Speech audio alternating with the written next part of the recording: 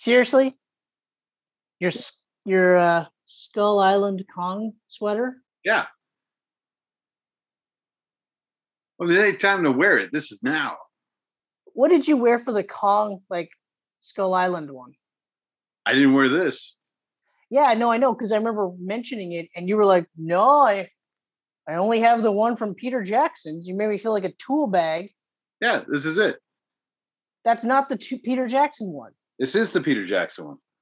This is Peter Jackson's Kong from the ride at Universal called Skull Island. Okay, take that sweater off. I'm angry now. I'm too angry to even think clearly at this point. What are you wearing? Black t-shirt. Nice. And what I like to think is a high class blue hoodie. It's got to be high class. If you think it's high class, it's high class. Well, you'd have to see it in person and feel the materials. So here's my problem. I wanted a Godzilla versus Kong shirt for our episode, but I can't go to Walmart. Why not? Because you can't buy non-essential things in Ontario. You mean they told you that a Godzilla versus Kong t-shirt is non-essential? Yeah. Yeah. I hope you went in there not wearing a mask. I did. I sneezed all over the vegetables. Okay, but for the record, for the few people that watch our Camcast, we wear masks. This is strictly a joke. Straight up. So, in fact, if you're one of the ones that advocate against wearing a mask, start wearing a mask. Yeah. I mean, otherwise we'll never get out of this lockdown. Yeah, especially here. Yeah, especially here. So that fucking blows. Oh, also wear a mask because now I never got to watch Godzilla vs. Kong in the theater. Exactly. Much appreciated. Yeah, thanks, guys. Thank you. Also, Mission Impossible 7 got pushed ahead again. Yeah, thanks, guys. Yeah. Times are good for movies. Hey, Top Gun didn't have to be pushed forward, but it did. So, thanks, guys. Thank you. Yeah. Oh, so yeah, I ordered a couple Team Kong shirts, but they never arrived in time. Wait, King Kong is your favorite? Oh, I always thought it was Godzilla. No, I'm Team Kong. Oh, that's so weird. You're Team Godzilla. Yeah, I am. Oh, speaking of Godzilla, so I watched the trailer for Shin Godzilla. Yeah. And the little bits that you see of Godzilla, yeah, you're right. Like they purposely make him look scary. They don't make him look like American Godzilla, where he's almost regal, but if he's angry, then he's growling and snarling and stuff like that. And you could say he's scary in those instances. I wouldn't, but in Shin Godzilla, it's definitely like. Yeah, no, he's creepy. Oof. And he's got like 3 different forms in it. It's really friggin' weird. Yeah, I saw like an evolution of Shin Godzilla, but I was like, I don't want to look at too much because I don't want spoilers. Yeah. Yeah. It's very strange. Well, how many movies are there of Shin Godzilla? Just the one. Oh, okay. But it's the way it's rooted in like its horror. It's a direct sequel to the 1954 movie. Yeah, that much I'm aware of. Yeah, which I thought was cool. But it's weird. Okay. All right. Well, that's cool. Anyway, so we're talking about Godzilla versus Kong. Right. Godzilla versus Kong. I've been growing my beard out just for this episode so I can look like Kong. Steaming culmination of the Monsterverse, Legendary's Monsterverse. I say seeming culmination because even today, depending on how well this does, and it's tracking to do already phenomenal, especially for a COVID release. Yep. Right? It's already the highest release since the pandemic began. I mean, okay. It's okay. Well, it's over 300 mil, so it's nearing King of the Monsters when I know. Yeah. It definitely did better than Tenet.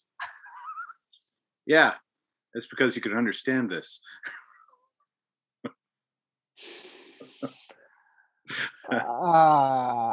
Oh, And you know what's sad too is like while I followed Tenet fairly easily. That is one of the first Nolan movies that I saw and was like, I'm not seeing that in the theater.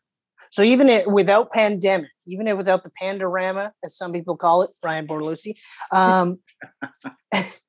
they I would not have seen that in the theater unless someone I knew saw it and said, "Yeah, dude, you got to see that in the theater." Then I would have, but no. yeah. Oh yeah, Tenet. This movie, on the other hand, pissed I didn't have to see in the theater. You know what would be really cool is if like once life gets back to normal, not in Ontario, but like the rest of the world, the rest of the world outside of Ontario, they re-release it in theaters. Because I'll drive to the next province over just to see it in the theater. Oh shit, yeah. Wait, what was it? Winnipeg, 8 hours away, done. Yeah, on the IMAX. Yeah. I would make a weekend trip out of it. I don't care. I'd do it. Because I don't think Ontario is getting out of lockdown for at least another year, the way we like to play our cards. What are you talking about? This whole lockdown roulette thing is so fun. I mean, you're in lockdown, you're not in lockdown. You're half in lockdown, but you're all in lockdown. But the kids are going back to school, and then the next day they're like, actually, we changed our mind. No, kids are not going back to school. I feel like at some point Ontario will be just like Arkham City, where it'll be totally like just barricaded off from the rest of Canada. Yeah. And then like if you haven't been vaccinated, you're never leaving. Mm-hmm. Actually, I just watched a movie like that called Songbird. Oh, okay. It was about COVID-23 or something like that. Oh, intriguing. Yeah. Was it made specifically because of COVID-19? It's in LA and everyone's like bordered off and they're in like this hot zone, like District 9 style. Yeah. That's very topical. It was a very romantic film. Yeah, love in a COVID time. Yeah, love in a COVID time. Yeah. That's almost a Bare Naked Lady song, but it's not quite. I need like one more syllable, because it's like lovers in a dangerous time. I need one more syllable and it would fit perfectly. Lovers in a COVID time. Well, I mean, you can just extend the COVID. You could, but I mean, that's lazy. In a COVID time. I mean, yeah, okay. All right. So Godzilla vs. Kong. Yes. Was directed by Adam Wingard or Wingard. Is it Wingard or Weingard? Wingard. I don't know if you actually pronounce the G. It might just be Wingard. This whole video is just you saying Wingard. Wingard. Yeah. Wingard. Adam, how do you say your name? You need to like edit it so one of us is going like win guard. Like cool beans. Shit.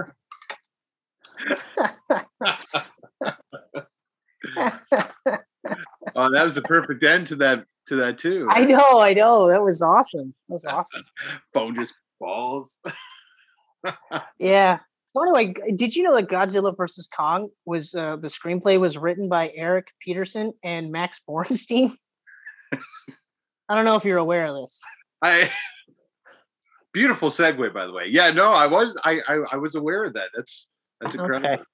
And this Max Borenstein is literally like the MonsterVerse caretaker. Yeah. Like if it wasn't for him, mostly him, then this thing would never. I think it wouldn't have gotten as cohesive as it's been, because this is a surprisingly consistent, like all the way through, and especially for something that took a little bit to get moving. Yeah. And then from there, it was just like boom, boom, boom, boom. Yeah, it's been very consistent, but also like every entry has this very different feel to it, which I appreciate, because it makes the movie feel different, and it's not like you're just watching the same shit every time, right? They have just enough to link them all together. Yeah. but they are their own separate movies. Yeah. But I mean, like, And you everyone's get the talking sense about, too, like, but like when people say like, oh, it's a Marvel movie. So yeah, there's a set style for Marvel movies, and there's only a handful of standouts. yeah, This doesn't have that like MonsterVerse style.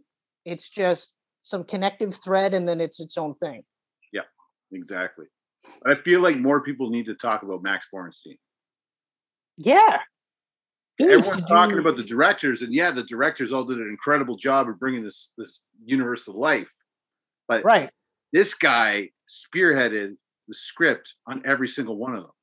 Exactly. He either wrote the screenplay or Worked on the had story. like the story, like something. He was Yeah. involved, and more often than not, he was a screenplay guy.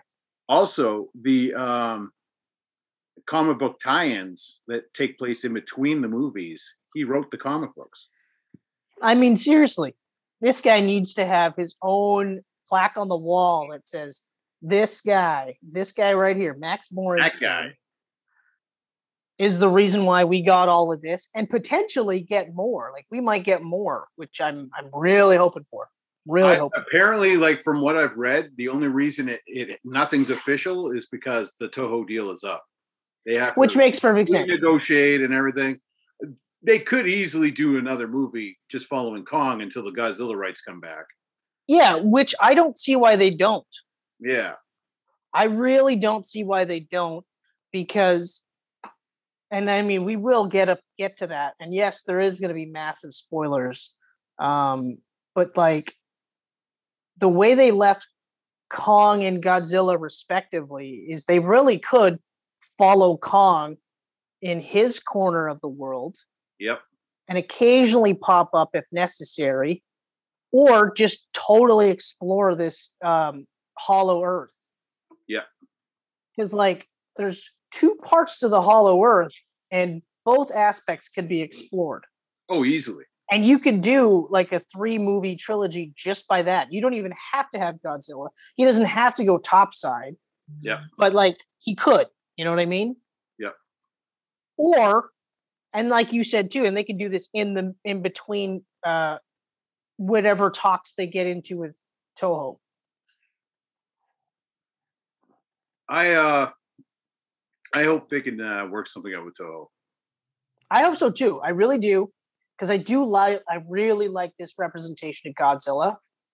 Me too. Really like not even just Godzilla, but his entire cast of monsters. His cast of monsters, which we'll touch on, because I don't know how many are left after the opening credits of this movie.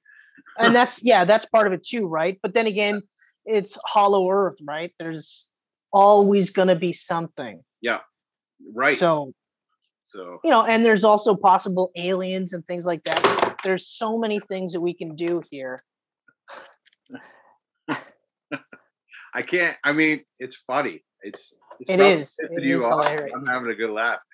It's not necessarily pissing me off. It is just annoying, though. Hold on a second. It's a very nice ceiling fan. Thank you. You're welcome. The way your hand is over the camera, it almost looked like an ass for a second. It was like this. Oh, it's perfect. Yeah. It seems like you got bums on the brain. I got bums on the brain.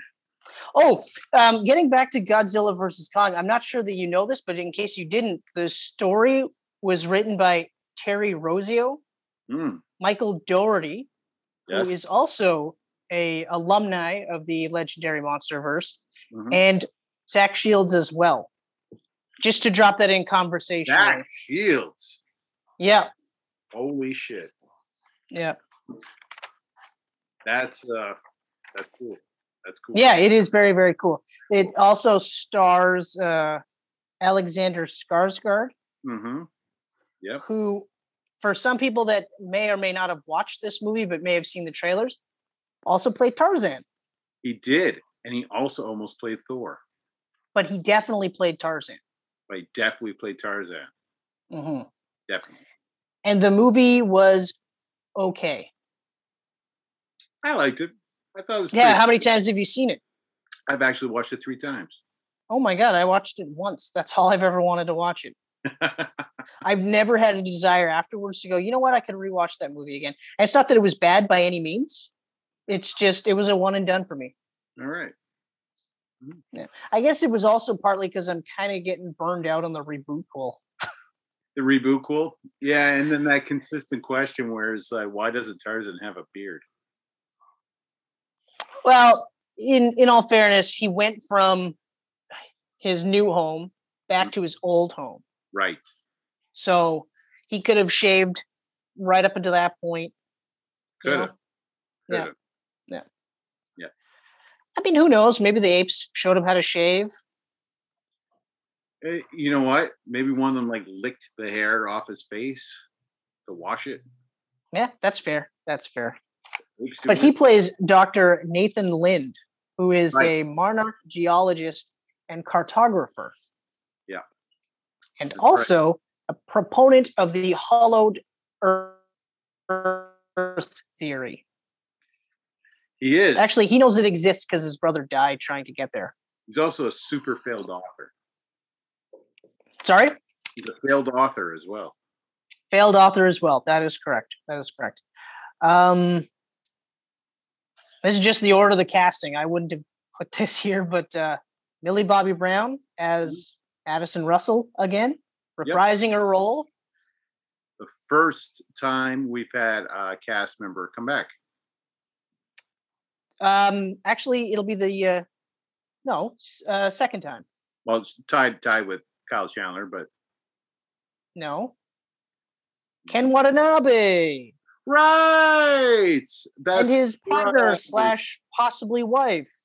How dare I? How dare I am appalled. Look at this. I'm shaking my head at you. Okay, maybe I was just thinking like normal human characters that are pretty useless. Their first time returning. Okay, well, Kyle Chandler should not have been considered useless. I mean, I'll skip ahead. He was the what is he? The deputy director of Monarch. Right. Dr. Mark Russell, the deputy director of special projects at Monarch. So he shouldn't have had such a small role. But then again, that does tie into one of my minuses for this movie. Okay. The very talented and very underrated Rebecca Hall as Dr. Irene Andrews, who is the Monarch anthropological linguist. Right. She does sign language with gorillas. Right. But more importantly, old languages she knows how to speak. Right. And she's a brunette. She's also Gia's adopted mother. That's cute. Which I'll get to in a minute. Yes. Here's another one. Again, I'm just going in the order of the casting on Wikipedia. Mm-hmm. I wouldn't have put this person here, but Brian Tyree Henry as Bernie Hayes. Bernie! A former Apex Cybernetics tech, as well as a conspiracy. I don't want to say nut, because ultimately his conspiracies were true, but he's definitely a little nutty. He's a little cuckoo. Yep. We've got Shun Oguri as Ren Serizawa, son of aforementioned Ishiro Serizawa, the telepathic pilot of Mechagodzilla. Yes. This one interested me. It was intriguing and questionable. Also ties into one of my minuses. Okay. Yeah. Yeah. Okay, when I said I had no minuses, I mean, I really don't, but yeah, we will talk about him because I feel like that was just fucking weird to me. Yep, I agree. And we'll definitely talk about that. I feel like if anything, he should have been in the couch. Stop. Would you stop? Could you stop for 1 second? Okay, go. We've got Isa Gonzalez as Maya Simmons, the daughter of Walter Simmons, who is the CEO and founder of Apex. Yay! She got higher billing than the guy who plays Walter Simmons. She's beautiful. She is. You know what I really like about this? She was not cast in a stereotypical Spanish woman's role. No, she was an evil lady. She's like Stephanie McMahon to Vince McMahon. Like literally, that's the impression I got right away. I was like, wow, okay, Very all right. True. Yeah. We've got Julian Dennison Josh Valentine, who's Madison's friend, and disappointingly not Fire Fist in this movie franchise. I like that kid. I feel like he always has a backpack on. I mean, people need their shit. I guess he has lots of shit to bring people. Yeah, I mean, he is a hacker, by the way. Damian Bashir is Walter Simmons, the CEO, founder of Apex. Yep. He, in the cast list, they tried to make it seem like he wasn't necessarily a bad guy, that he was just doing what he thought was right. Which I could kind of see up until the creation of Mechagodzilla, in which case I was like, yeah, but after the Titans are gone, then what? Are you just going to deactivate your Mechagodzilla so that nobody can have this kind of power? Or will you use it to rule the earth? And it's more the latter than it is the former. Definitely that one. Yeah. Kaylee Hottle is Gia, the deaf Iwi orphan who can speak with Kong via sign language. Yeah. Which was one thing I absolutely loved. But we won't get too much into that. Love it. I mentioned Kyle Chandler.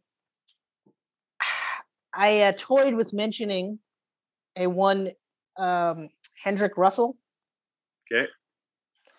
I'm mentioning him only because I popped hard to see him in the movie for 3 seconds and then never saw him again, and I was very disappointed.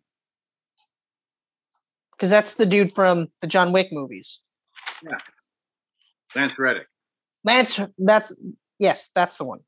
I said Reddick Russell. Lance Reddick, who apparently had a huge role in this movie and then got chopped down to that little tiny, not even minute scene. At that point I go, what's the point? But whatever. Yeah. Whatever. Especially because I literally went like, oh, he's in this. Oh, okay. I guess.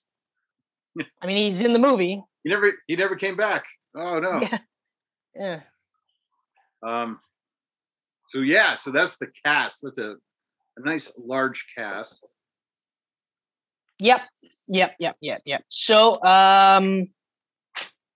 so I don't have a lot of dislikes. I know you don't have a lot of dislikes. So I thought we would do things a little bit different, get our dislikes out of the way. Yep. And just stick with our likes towards the end. And who knows, this might be the format going forward. Probably. Depending on. The movie is so full of dislikes, Tennant, that we need to stay on the dislikes for quite a while, Tennant.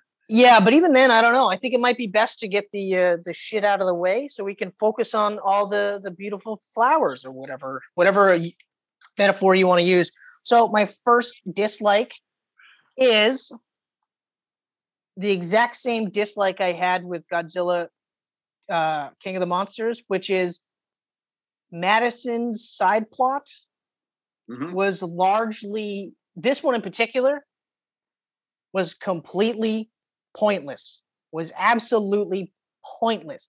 You could argue that they had to have Bernie there to spill his booze on the console so that Serizawa could no longer telepathically control Mechagodzilla. Yep. But in the ensuing chaos of the battle between Godzilla, Kong, and Mechagodzilla, you could have had anybody in that room fuck that up. Yep. Anybody. Okay. So if that was your end result, that was the whole purpose of this side plot, was complete, like, take it out and you don't lose anything. You literally lose nothing by taking it out. Maybe like an extra 2 minutes of exposition. I think the only reason that her story was there was to have some human input into the Godzilla side of the story. Which, okay. But I mean, you could have had Deputy Director Kyle Chandler, Mark Russell. You could have Dr. Mark Russell be the guy that says, what are we doing here? Or something's up with Godzilla because Godzilla doesn't act like this. Okay. What is Apex doing that Godzilla seems to target Apex and nothing else? Because he went through that character change in the last movie where he went from going like, No. We got to fucking kill Godzilla. Godzilla took my son and destroyed everything in San Francisco. We got to fucking kill that thing till the end of the movie where he goes, nope, Godzilla's a hero. We need to trust in Godzilla. I was disappointed that Zhang Zi wasn't in this. After it looked like he would be the successor to Serizawa in King of the Monsters. Exactly. So that's another thing. We could have had her role in this movie to begin with. And then she could have been in the same role that Millie Bobby Brown, like Madison's character was, where she's essentially singing Godzilla's praises. Yeah. Okay. And I mean, and I don't want to make it sound like I hate the actors. I know it's very popular to hate the actors for doing roles that you may not necessarily agree with. In fact, I fought the urge to send out death threats because I was so unhappy with Millie Bobby Brown. She just did what she was told. But anyway, this is not a knock to any of the actors because the side plot wasn't like it was poorly acted, poorly written, or anything like that. Mm-hmm. It's just it was literally pointless, and it's part and parcel because, I mean, okay, yes, there's some progression to Madison, so she's much more like direct. You know, she's definitely on Godzilla's side, and she's a little bit more like no. She's more of a woman at this point. She's getting to that stage where you're like, okay, this is where she's going to end up. Yeah. And if we continue with the legendary verse and we check on her at a later movie and she's working with Monarch, or she's like in her father's old position or even her mother's old position, that would be welcome. I'd be like, oh, okay. Yeah. And I understand that, you know, she is one of the bigger stars in this film. So it's not like I'm completely oblivious or I'm hating on her.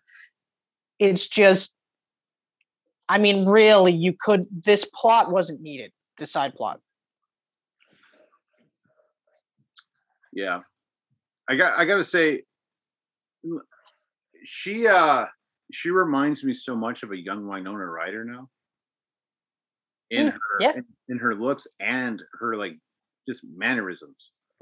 She's just a crazy good actress too. Which is funny because she works with Winona on Stranger Things. So I wonder if she's just picked up some things from Winona. Well, that's possible. I don't necessarily see. I see parts of what you're saying. I don't necessarily see the mannerisms, but I will agree. Like at that age, like the level of talent is right on par. Because Winona Ryder is another one where she started young and was like already at a young age. Right? People were like, "Whoa, watch out for her." So yes, kids, very much like that. When we were kids, we were watching Winona at this age. Yeah, Beetlejuice represents. Mm-hmm. Mm-hmm. That one's got to be coming up for like a 40 or 50 or 60 year anniversary because we're super old at this stage. So I mean, when that happens, we got to do a Beetlejuice camcast. It's got to be coming up to a 35th anniversary at least. I think it was 88 or 87. I think you're right. So it's soon. It's soon. Yeah, definitely. Do you have anything to add to that point or any counter arguments? No, I got nothing to add. I know where you're coming from. I agree. I've seen a lot of people online complaining about her story, and her in, you know, their usual angry fan type of ways. Yeah. It can't be polite discourse. It has to be like, oh, fuck her as a person. She must die. Oh, fuck, yeah, stupid bitch. Yeah, and you're like, oh, she signed up for this movie role. They decided to cast her in the second movie because they liked what she did in the first movie. Mm-hmm. You know, just because I don't like that particular part. And here's the thing. It's not like I hated it, but you can honestly take it out and I wouldn't miss it. So that's kind of. You could take it out. But for me, like, I enjoyed it. First and foremost, I get what you're saying. You could remove it and tweak it to not include it whatsoever. I guess at the very least, I thought it was fun interactions. I thought the three of them had great chemistry. I thought it was that's neat. true. I thought it was neat to see a different side, like what we would see, like our side of looking at Apex. You know, not the crazy scientist side of Apex. But I don't mind human characters in these types of movies. Like I'm getting so much of like, next movie needs no human characters, just monsters. Okay, and that's not what I'm getting at either. That would be boring to me. Yeah, and I'm not getting at it either. Yeah, I know you're not getting at it, man. I'm just like, this is me getting it out too because I see people online going off about it. It's just, I don't know. I connect to the human stories in these types of movies. Yeah, most people do. Yeah. The reason why King of Monsters didn't do as well as every other movie in this franchise was because they tried to make everybody happy instead of going to the bigger piece of that pie. Yeah. So instead of saying, oh, the low-hanging fruit, because the Godzilla fans are going to watch these movies because they're Godzilla fans, okay? Mm-hmm. Whether they like the movie or hate it, they're definitely guaranteed to see that movie, okay? Yeah. So, and Legendary knows that, and they're like, okay, great, but really what they want is the people who might not necessarily check this out guaranteed. They want other people because that's more money in their pocket. And again, I'll use King of Monsters as a prime example because they did dial back the human element a bit, and they made it more into a monster spectacle. And it's the least critically reviewed. It's the least grossing. So they gave everybody what they wanted, and they still, and only the certain amount of people that wanted that went and saw the movie, and then that's it. So, okay, you know. There it is. The one thing I will say, I will actually give a bit of a positive, even though I say you could remove the side plot. My only major issue, aside from the extraneous nature of it, is that like they make the security in these places look stupid when regular humans can just stroll in. Okay, like the site in particular, the Apex site that originally Bernie saw the eye in. Mm-hmm. Gets destroyed by Godzilla, right? And then after that, there's no cops, there's no FBI, there's no like Monarch, there's no Apex, just hanging out to secure that perimeter just in case anybody might want to scavenge that place. Nope, they just strolled right in. Yeah. Went to the secret spot. Which is crazy. Then got into the secret pod, and there was no scanning or anything like that. Nobody went, hey, Pod 67 is showing up on our radar for no reason at all. I wonder who's in there, right? So I guess if they would have done those things a little bit smarter, because I said the same thing in King of Monsters, where I was like, she strolled out of that compound with all these armed, like trained operatives, and nobody noticed her. Nobody noticed she took the orca. She just literally took it, strolled out. Yeah. And not one guy looked at the camera going, hey, I think your daughter just left the perimeter. Nobody noticed that at all. But you go to the superstore and you're on camera the second you get anywhere near the door. So even though we're wearing masks, it knows when I'm going into superstore, where I am in superstore, and when I leave. And approximately how far I parked, they could see that too. But yeah, so I mean, when I watch this again, and I will, I'm not going to skip those scenes or fast forward. I'm still going to enjoy it as a whole. So it's a small minus. No, I like I said, I know where you're coming from, and honestly, I think your comment there about the security at Apex is probably the thing I hate the most about her whole plot, because like really. When you see them like slide down like that broken fucking wall, and then all of a sudden they're like strolling around where this eye was. Oh, there's a secret elevator that goes into the. I was like, why didn't they show them like going the? And the elevator thing got me too, because there was no security bypasses, like no key card, no button sequence, no palm print, no retinal scan, nothing that a super incredibly top secret organization has been doing this on the sly. They stroll on in, press a button, go to China. No camera in the elevator, so there's guards at the door when they get down. Like nothing. All right, okay. I could shit on that for another 10 minutes, but I won't. Okay. So my second minus is the reduced role of Monarch as a whole. Yeah, Monarch is 100%. Well, I mean, isn't Rebecca Hall technically working under Monarch? Right, but like when I mean reduced role, I mean reduced role in like the world's dealings of Godzilla. Okay. Yeah. Like they should have a seat at the table, especially after like King of Monsters, where we started to see a more expanded role, where now like Monarch is actually talking with like security councils and being like, guys, like we need to relax here. Like we need to trust Godzilla. Like Godzilla is our protector. We need to, have faith in him. Yeah. And instead, so because they're constantly going like, the best thing to do is kill them all. Just wipe them all out and we don't have to worry about it, which I understand. Yeah. I fully understand that.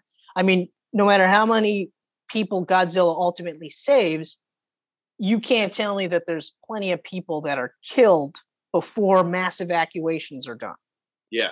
Right? Yes, the positives outweigh the negatives, but I mean, you're still going to have people saying, but if they were not here at all, then it would just be the normal things that kill people like us. We kill each other, Well, why don't we just leave it at that? Right. So to see them just now, like, yeah, sure. She was a doctor of Monarch and he was a, cartographer of Monarch.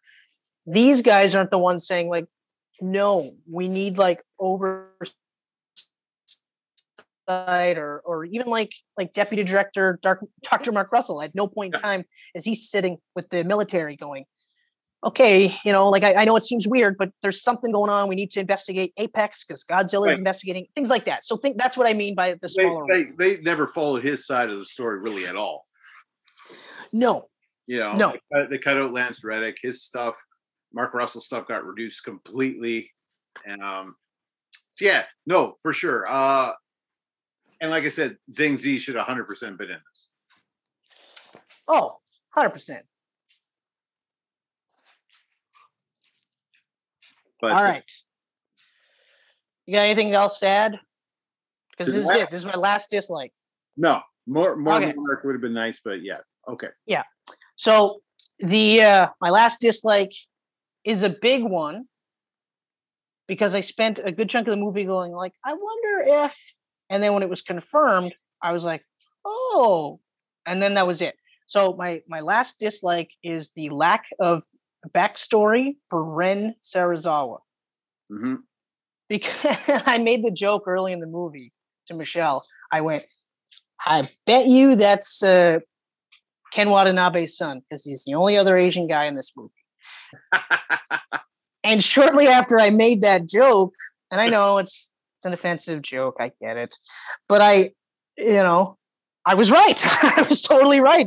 They name dropped Serizawa, and I went, oh, yeah. I was like, wow.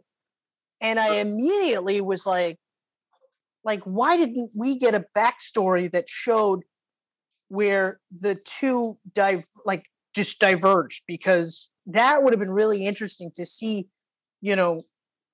this guy who grew up revering Godzilla, mm-hmm. Like literally saying Godzilla is the Earth's protector. Like we need to respect him and he'll respect us type of thing. Yeah. And his son is now part of the company that is going to destroy Godzilla. And it might even be like he thought he was, doing what his father would do just in his own way, instead of making him out to be basically just a douchebag entitled son. Yep. Who I guess wants to kill Godzilla because Godzilla took his father's love from him. You know what I mean? Like, and that's me speculating because we have no story other than it's his son and he's working for Apex and he's the telepathic controller Mechagodzilla, which was really cool concept. I loved that concept. Yeah. But I would have actually liked to have seen maybe less of that side plot with Madison and company. If that meant we got like even like a flashback or something just to kind of see what happens. Something. I found it very strange that he was in there. When he was introduced and I heard Serizawa, I was like, oh, that can't be coincidence. It's got to be his son, right? And I looked it up and I was like, this makes no sense. Like exactly. It makes no sense. Like if they wanted his son, they could have easily introduced his son in King of the Monsters. He could have been working with Charles Dance and working with Emma Russell, right? Yeah. And it could have showed that side, and he could have talked about his father, and his father could have been like, yeah, that was my son. We don't have much of a relationship because of this and that. Like Exactly. things, if little things were planted in King of Monsters, it would make total sense for him to be here. And if that was the case, then this wouldn't have been a complaint. Yeah. Because I would have been like, oh, he made it to the movie. Like, even if they mention it offhandedly, like, you don't even have to show Ren Serizawa. You just have to mention in King of Monsters. Like, Charles Dance could just say offhandedly, we even have, Serizawa's son working with us. Yeah. And that's it. You just say that. Exactly. But then when you watch Godzilla versus Kong, you're like, oh, they mentioned him. Because, like, I mean, I thought it was kind of cool, but then it was immediately me going, like, I want more of this. I want more of that. Instead of making him into a stereotypical lackey. I thought it would have been cool if it was, yeah, exactly. If it was explained more. Like him just being there, standing behind the guy with money, and then fucking hooking his brain up to Mechagodzilla, and then eventually dying because of that. Like, none of it was like, that could have been anybody doing it. He didn't need to have the name Serizawa. Exactly. So, like, if they would have given any other name, it wouldn't have been no big deal. I would have made like a careless or a callous racist joke, and then I would have been like, okay, all right, check. Instead, I made a callous racist joke that was true because, I mean, and speaking on that for a second too, like, and her negatives, it annoyed me that Charles Dance didn't return in this. That was really weird. It was really weird. Monsters. He's the one that got Ghidorah's head, and that he's not even mentioned in this. Yeah, like, they don't even say, like, I bought this off him. Yeah. I paid really good money to get this from him. Yeah. No, nothing. And you're right. Like, that was another one where I remember being like, wow, what? No mention? Nothing. Not even like a picture on the wall that said, hey, if it wasn't for him, we wouldn't have this. I feel like quite a bit of years passed though between this and King of the Monsters, even though Millie Bobby Brown only looks a couple years older. But I don't think it's as many years though. I think it's only just a handful. I think it might be just a natural passage of like 2, maybe 3 years. Because it's only 2 years between, right? Yeah, I think it. Yeah. Oh yeah, it's only. So I'm gonna go ahead and just say, like, it's probably just 2 years in between. But it was the opening credits that really made me question what the length of time between movies was, because Godzilla literally killed every other monster ever besides Kong. Like when they're doing like the tournament opening. No, I know, but I mean, like, would it really take longer than 2 years to wipe out the rest of them? I mean, some of them looked impressive, but I mean, some of them are going to be like Chris sized. Yeah. So it's not going to be like this massive drag down fight. Like, he might just grab the Chris Muto, rip him in half, and that's it. Like, that's all there is, right? But then like a Kenneth Muto, that's a knockdown drag out fight. Like, that's like, stay down, motherfucker. Yeah. Do you want the kiss of death? Although I hate that they call it that now. I don't like that. I don't like that they call it the kiss of death. That's pretty much that's it for my dislikes. As far as negatives, I got nothing else. Like, the only one, like, after I talked to you earlier and you asked me if I had negatives, I was like, no, I love everything. I thought about it. I know. I was like, really, the only thing that really bugged me was the Serizawa, because it didn't need to be his son. It could have been exactly. It could have been Zhang Zi's character even. It could have been. Like, okay, I was down with Godzilla when I was hanging with Serizawa, but Godzilla's crazy motherfucker. He's killing everyone. He's destroying cities. Yeah. I'm gonna hook up with these guys. Yeah, exactly. Like anybody. It could have been any other character, but they purposely made a point of making it Serizawa. And because they did that, that's when I went, okay, all right. Yeah. Hell, it would have made more sense for it to be Vivian Graham's like kid. Yeah, exactly. Right? Exactly. I mean, he got stomped on for no reason at all. Right. Like, you could have that misguided, like, oh, it's because of Godzilla. Yeah. Because of Godzilla that my mom is dead, right? That's a pretty cool rap song. Because of Godzilla that my mom is dead. That's all I got. I don't have any other rap. I really want another verse now, though. I mean, I know. I want to have at least one catchy. other line. That's Yeah, catchy. but maybe next Camcast. Who knows? Maybe. Who knows? So yeah, I'm good for hopping in. Okay, so my first. This gonna like no real order, but anyway, free flowing. Totally. Overall, this is like. I almost put this at the top of my legendary monster verse. It's really, really, really close. Really close. Yeah. And I feel like if I watched it one more time before we had this Camcast, because I debated on doing that, but I was like, you know what? No, I'm not going to. It might edge out Godzilla. But as of right now, it's still Godzilla. It's like Godzilla versus Kong is right there. Mm-hmm. And right underneath that is Skull Island. Yeah. And then a little bit below is King of Monsters. Yeah. Because, like, I'm going to rewatch those three movies, period. King of the Monsters, I will rewatch, but it won't be as much. It won't be as frequent. Yeah. Like, those three movies are going to be like those go-to background movies. Oh, you need to do something and you want noise in the background. Oh, you know what? I haven't watched Skull Island in a while. Or, you know what? I'm going to rewatch Godzilla vs. Kong. It's such a good movie. It's so good. Yeah, you know what? I think this is probably my first now in the series. Yeah, like, and I have a feeling I might change it, but it's tough. It's tough to say. It's for so many reasons too. Like, this is pure adventure. Like, it is so fun. So fun. Oh, man. I love this take. Like, I'm a King Kong guy, but I had trouble with Skull Island at first. I've talked about that. I loved Kong in this. I absolutely loved him. I love that he had so like, good. He was pure heart, and he had honor, and like I loved this. Hey, do you remember how one of my major problems with Skull Island was there was no just like moments of Kong on the island just like taking it in? We got that here. Got that here, and oh man, it made me happy. And like the way they did Godzilla, like he is just straight up, he is a natural disaster in this. He is just a relentless, like nonstop. He was scary. He is scary in this movie. I was like, oh my, like, you know, it was starting to get to that point where, because like I've said in plenty of Camcasts where you can't have Superman go full evil.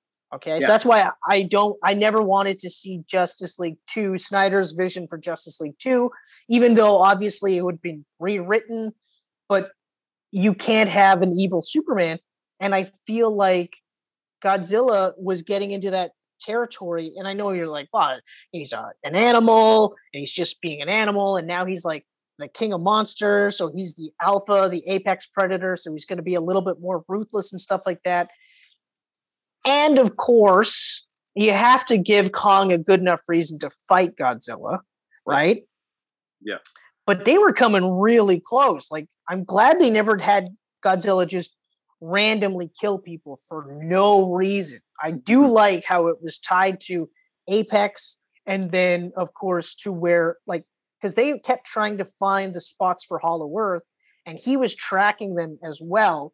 So he's trying to stop them from getting to Hollow Earth as well, because he doesn't want them finding that power source, because that will fuck everything up. You know, so they did it was like, it reminded me a lot of Civil War, where in the movie Civil War, so you had Cap and Iron Man, and both guys had opposing views, but they did it in such a way where you never really hated Tony Stark or Captain America. Mm-hmm. You know, neither one was really the out and out bad guy. Right. That's the kind of feeling I got, except that you could say that Godzilla was the bad guy for the most part. They really played it up like that, but I definitely got those vibes where I could see, like, Kong's perspective, I got that. Godzilla's perspective, I got that. And it made sense as to why they fought. And then, of course, it made sense as to why they teamed up. Yeah. None of it was just like, yeah, they fight because they always fight. And yeah, they team up because they always team up. You knew that was going to happen. Yeah. There was no way it wasn't. But it was really cool how they did it. And it made a lot of sense. And it made a lot of sense. And like it's so like respectful to each like fandom. You know what I mean? Like I'm Team Kong, and I went into this going like Kong's probably going to lose. I am still super happy with the outcome. You know, like, and I was going into it thinking Kong was going to win and Godzilla was going to be killed. That was my thought process because I said that. That's right. You did think that because you thought, well, Legendary could continue on with their own monster and because Godzilla would go back to Japan. Exactly. Yeah. Exactly. And the other thing I really liked was Godzilla took a bit of a back seat. So we got to see more of Kong. And I remember saying this to you where this was more of a Kong 2 than a Godzilla 3. Yeah. And I'm really glad they did that because it made sense to give Kong more than what we saw in Skull Island. Because while that was really good and that established the base, this expanded upon it. So even having him learn sign language so he could speak with Gia, which I thought that was awesome. Oh yeah. You know, like when you found out that he could speak with her the entire time. And then, of course, Dr. Rebecca Hall, that's not her name, Dr. Irene was like, you can speak with him? And she's just like, yeah, he didn't want you to know because he doesn't trust you. I was like, oh, yeah. And was he wrong? Because you doped him up and put him on an ocean liner. You were trying to use what's her. In the ocean? Oh, the one thing that wants to kill him. Oh, good. Yeah, exactly. You know, so it's like, so things like that, they really did make Kong way cooler than he was in Skull Island. And he was awesome in Skull Island. Like he was super cool. And you're right, like those moments of reflection. I mean, that entire sequence was when he's exploring Hollow Earth. Yeah. Mwah. Oh yeah. Mwah. So good. Just being home. Like all he wanted was a home and to find family. That's like all he wants in this movie. And that's really, part like you're really Dr. You feel yeah, because when Irene's just like, tell him their family will be there. Yeah. You know, and you're basically, like I said, I'm going like, you're making this little girl unwittingly lie to him. Like, you know, but at least you might have family down there or something. Like, yeah, she does. Like, she doesn't say you will. The fact that he's just like, woof, gone. Like, yeah. I like that poor guy was having a really bad day in this movie. No kidding. Like one day he's, on Skull Island, scratching his ass, walking around. And then we fast forward, and of course Skull Island is under containment by Monarch. That was neat. At first, I was like, "Holy shit!" That was neat. They built the cage around, but really, it was to protect him from Godzilla. Yeah, which I thought like that was nice, but it was like, okay, so he went from living a sheltered existence on an island, where he was free, to now leading a sheltered existence in a prison on an island. Yeah. But that's the story I want to see. How the hell did you build this thing around Kong? Yeah, exactly. And like, how could you get it so that like the entire island is encased by this? Like, is it just the ground above the water, or like, what if he went for a swim? So there are stuff that I'd like to see expanded upon. Yeah.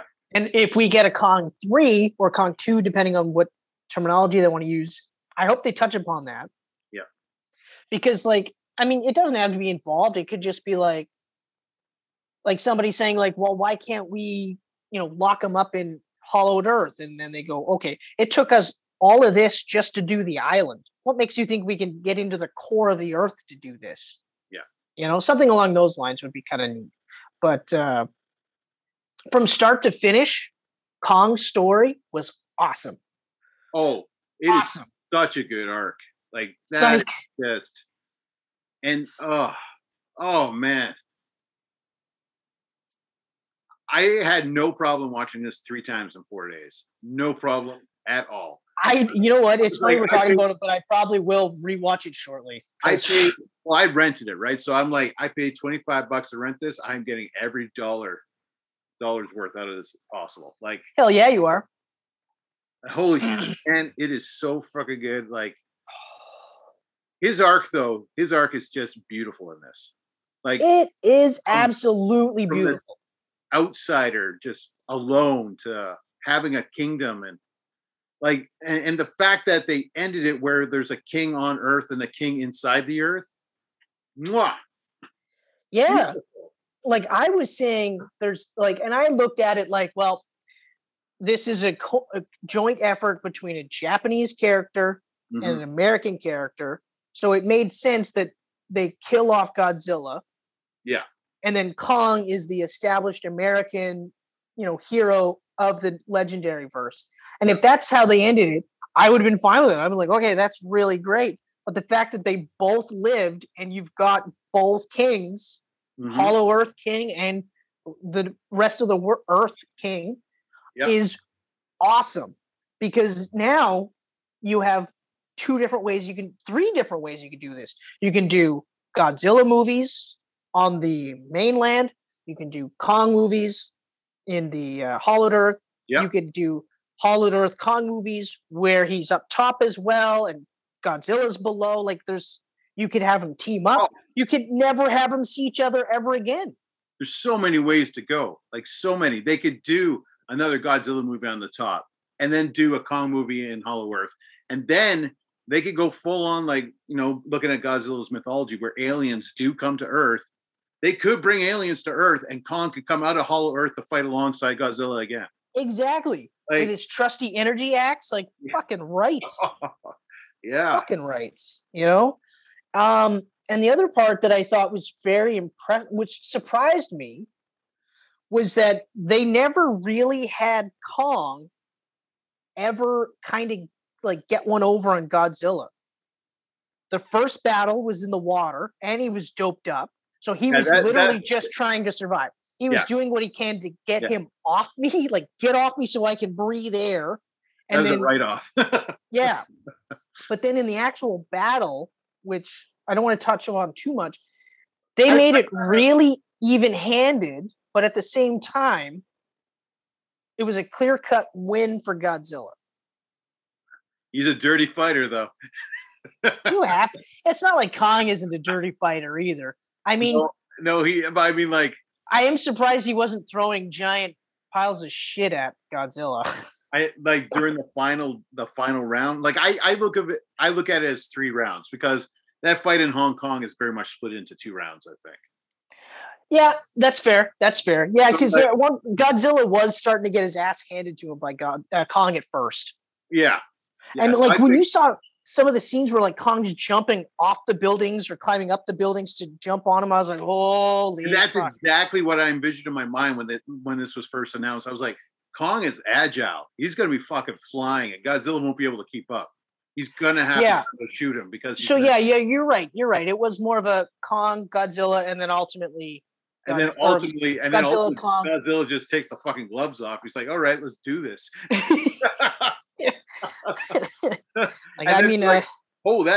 That bitch can move. yeah, exactly. Like, so, and what I liked about it was that they made it look like this was a fight that Godzilla didn't want to have.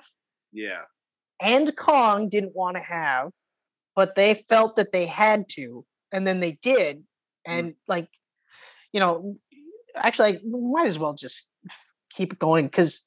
Yeah, let's hop. Because like even just the way it was shot, so you got shots over Godzilla's shoulder, so you got to see from his perspective the shit he was doing to Kong. And then when they reversed it and you got to see it from Kong's perspective, I was like, this director, like for that kind of an eye to say, no, this is where I want the camera. This is where I want people to see stuff. I was like, that is so awesome. And even like, and we've seen big CGI spectacle fight scenes since like Blade 2, Yeah. And, they keep getting better and better and better. This was on a whole nother level. This is probably the best CG. And not only that, best fight choreography with CG characters that I've ever seen. This is like, it's 3 crazy. Giant things. That's it. But it's not even just that. It's also the way Hong Kong was shot. Mm-hmm. That neon, brightly lit middle of the city was just gorgeous, and what an absolutely awesome backdrop for these two things to fight at it. And Yeah. then you can really see the CGI scene. Like they did nothing to try and hide it with storms or with snow or rain or anything. This was full on. They might as well have been in the daytime, you know? Yeah. But then their first fight was in the daytime. It was in the middle of the day. Like in the middle of the day, in the middle of the ocean.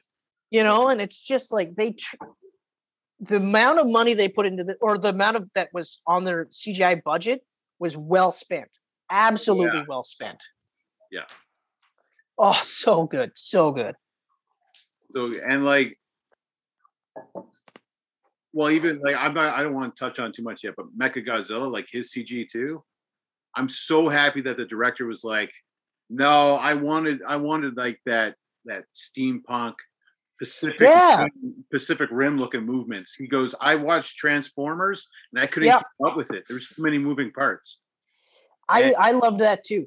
The way he looked was awesome. I liked that he looked like just enough like Godzilla, but it wasn't literally like Godzilla, but like with bolts, you know? Yeah. But I also liked that when they start hacking him up, you know, oil is shooting out like blood. I thought that was an excellent touch. Mm-hmm. That was just one of those like, oh, I can't believe they did that. That's so cool. Yep. You know, to make it seem like more lifelike, you know. That pumped me up though, man. Like when I saw Kong finally fall to Godzilla, and that was awesome. Like when Godzilla's standing on him and screaming in his face, and Kong is still yelling back in his face. Yeah. And then he's just like kind of like Godzilla kind of backed off and went. There was like, I think there was a little bit of respect there.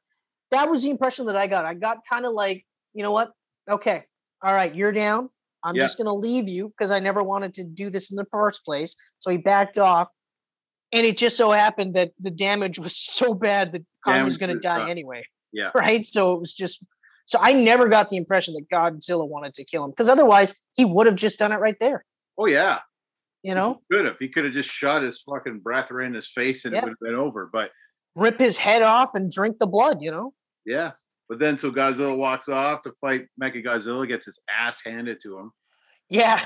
Like no chance of beating that thing by himself. So like, Kong saved his ass 100%. 100%. But that's also a really cool thing too, because like, again, now you because you've already established a mutual respect. So at a later date, if Kong shows up, there's no reason for them to start fighting.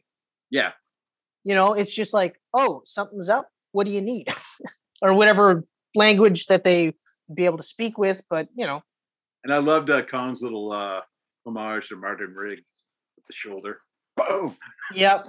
I know. I saw that too. I was like, oh, be the weapon, motherfucker. Yeah. I was seriously like, I'm giddy talking about this, but all 3 times I watched that, I had the biggest smile. I was a kid, man. I was a kid watching these movies. You know when Kevin Smithslow was talking about crying like a bitch while watching everything he watches? I was like... I stopped listening. I literally stopped doing it. Because like I said before, like I say this all the time, like I'm a crier. But if you outcry me, there's something wrong. Yeah. Okay? I'm proud. Like I'm a proud man and I'm a proud crier. Like I'll be crying like...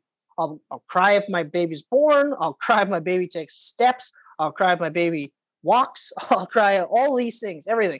The first time my kid flips me off, I will shed a tear. I'll be like, this is just so beautiful. Go to your room. You're grounded. Oh my God. You know? But Kevin Smith needs to stop crying. He needs to stop crying. Every time he watches something now, it's just a close-up picture of his face with tears in his eyes. And even I watched the most recent episode of The Flash and I wept. And it's like, why? I watched the same episode. A picture of my face after watching the trailer for Suicide Squad. He's all teary-eyed. I was like, dude. The only thing else, he must be leaning into it for jokes because I watched the trailer for Suicide Squad, The Suicide Squad. I thought it looked great. I thought it looked really good. It's definitely a James Gunn movie. Oh, yeah. It's definitely a James Gunn, and it's definitely a reboot. I know they're going to say it's a reboot. Well, it's a reboot because they're not going to mention. I don't think they're going to mention the previous Suicide Squad. Uh, probably not. Probably not. Harley might say something about Joker, and that would be about as far as it goes. That'll be about as far as it goes. Yeah. So if they're smart, they'll have her refer to Joker as Albert, just to have some mindfuck synergy. Because comic book fans aren't hateful enough, so why not? Have them reference their favorite Joker movie of all time, and then say, "Yeah, he's dead. He died. He died, and that movie sucked." Actually, I shouldn't say that. I didn't think the movie sucked, but then again, I haven't rewatched it, and I don't know if I will. I have zero interest to ever rewatch it. It was an okay, mediocre movie with a great performance, and that's the way I'll always look at it. I'm going to bump it up with a great performance and a really good character study of mental issues. Yeah. But nowhere near as big a hype as it should have been. Like, if it wasn't the Joker, this movie would not have made $1 billion. Oh, God, no. They wouldn't be talking about a sequel for this movie. They wouldn't be trying to tell you, well, you know, it's in some continuity. We'll figure it out afterwards. They wouldn't play any of that shit. But anyway. So man, kind of hopped all over there. Skull Island, I thought was really interesting how the tribal people there are gone from the hurricane. The storm finally hit the island, killed everyone except a little girl. Yeah, like that was horrible. That was absolutely horrible. That was because, like, right away I was like, "Where's all these people? Like, they're living in exactly." And then she just kind of drops it like subtly that they all died. I was like, "Oh my God!" Yeah, brutal.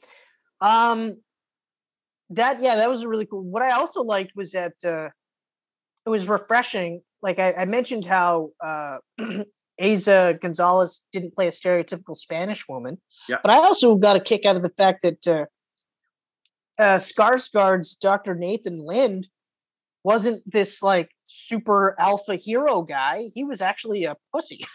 Yeah, straight up. He was just unapologetically like afraid. He didn't want to get his hands dirty. He didn't even really want to go on any of these missions or anything like that. He had to, you know, and he does a heroic act to save Kong, which was awesome.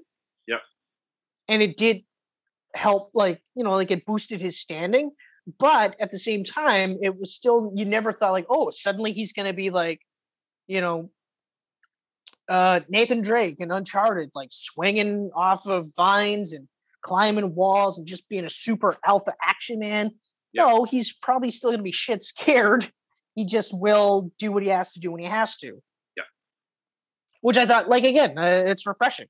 I really like that. I mean, there was no reason for him to be this super alpha male because, I mean, we already have that with Kong and Godzilla. We don't need some human alpha male. Yeah, and not only that, like it's again one of those things where like like in Batman and Robin, where you cast Arnold Schwarzenegger as Dr. Victor Fries, who is, you know, this genius doctor who's working on this, you know, super ultra rare, like trying to what the hell was it?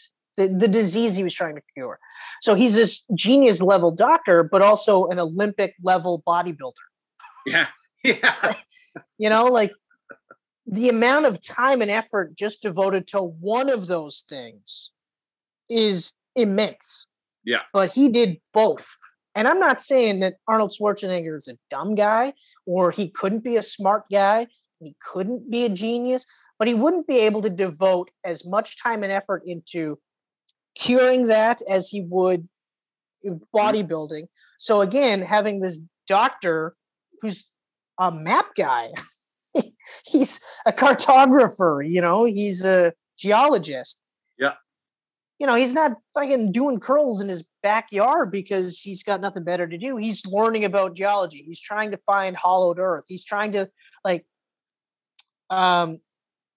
make sense of his brother's death. Yeah. You know? Yeah, his brother's death sounded brutal though. Oh. The way he explained, like, oh man. Yeah. Yeah. But like that was crazy falling in a hollow earth. and the way that like the gravity got inverted and like Oh, what about Kong? Oh, he'll be fine. Us on the other hand. yeah, will totally be. Well, but What like, do you say? It's like bungee jumping using your intestines or something? yeah, exactly. Like Something along those lines. But even like Dr. Irene, like you start off really liking her, but then when she, the treatment of Kong, you start to go, oh, Jesus Christ, like you're probably gonna die because you're starting to be you're being a bit of a twat here. Not a twat, but she's being a sneaky bitch. I really didn't like how she was like trying to get Gia to lie to Kong, Mhm.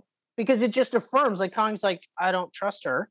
And then the first thing she does when she realizes that she can communicate with Kong is get Gia to lie to him or try to tell him, hey, let's say whatever you can to get him to do the thing we want that he doesn't really want to do because he doesn't trust us. And then once she figures out, oh, this might be home for him, then she's like, tell him he'll have his family there. And the kid is like, will he though? And then she actually has to say, mate, well, he might. He Maybe. might. Yeah. And you're like, No, we don't. I liked her. I liked Dr. Irene's character. I thought she was like her idea was to get Kong to a new home because Skull Island was doomed. Like the storm was destroying it, right? I mean, ultimately she She ends up had them. redeeming herself, She but had there them. was that period where she's Yeah, getting a little shady here. I never saw that, buddy. Oh, okay. Well, you know what? I'll rewatch it and maybe I might change my mind. Um, she was getting the ships to follow a path that she didn't think Godzilla would touch. That's true. That's Uh, very true. They were trying to avoid. Yep. the Plus, the she whole was thing never about portrayed as getting weak. the whole thing about getting Kong in there and telling him that his family might be in there was because he would die otherwise. Like it was too cold. It was the only way for him to But live. but they didn't have to bring him there in the first place. So the whole purpose of going there was just to find out Hollow Earth. It ended up being, okay, yes, now it'll be his home, but Yeah. it started off with a BS line to get him there. And then it was like, well, I mean, it's his home now. Yeah, but they also dropped the line that they planned on bringing him back to Skull Island, but they lost their fleet to Godzilla. There was no Okay, I missed that. I missed that part. Okay, there was all no right. way we can get him off here now. Fine, she's amazing. She's awesome. No, Yeah. I know I caught that part. I remember that part because I was like, well, how are they going to get him out? There's no way now. Yeah. But again, had they never taken him off the island, Mm-hmm. they might never have had to do that. It's true. So, because I believe Kong would have outlived anything that island threw at him. oh God, yeah. Well, then what's the fucking problem, Ken? Unless Godzilla pulled up. She's being a little shady, and I stand by that. She gets better. There is that momentary blip of her being shady, Mm-hmm. but she does get better. Okay. Agree to disagree. I will agree that you are incorrect. Yes.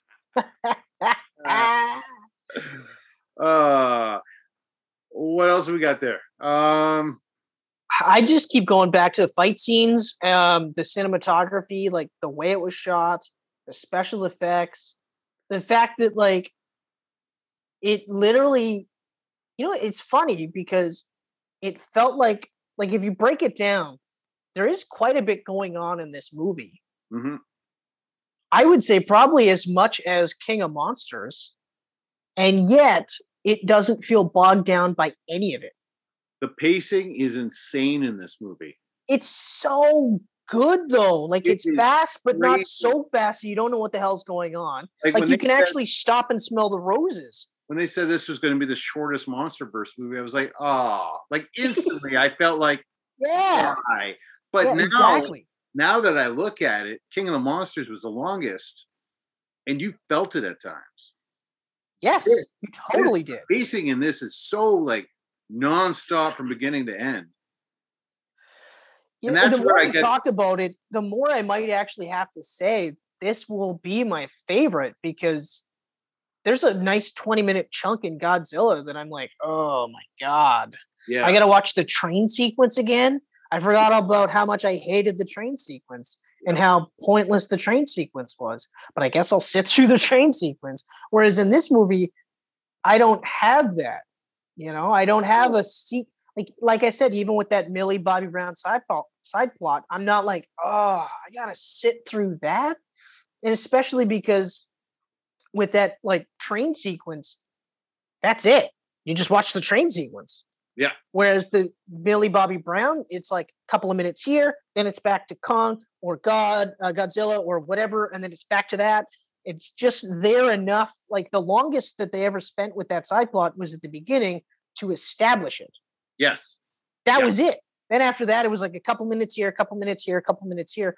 Most of this movie is literally Godzilla fighting Kong, and then Godzilla fighting Kong, and then Kong and Godzilla fighting Mechagodzilla. Yeah. And even that was like a 2-part fight too, because it had to look like Kong and Godzilla was going to lose to Mecha. And then he just fucking gets ripped apart. Oh. Oh man. When Mechagodzilla is about to like decapitate Godzilla the way Godzilla did to the Budos. Yep. You see, and they got the camera like this with Mechagodzilla like that, and then you just see Kong in the air coming down. I was just like, it is on. It is on. Oh, it was so awesome. And then you get that awesome. deadly Could shot. you say it? Could you say that it was on like King Kong? Oh, I can say it, man. I can say Okay. it. When you got Kong on one side of Mechagodzilla and Godzilla holding the other side, and they're smashing his face into buildings.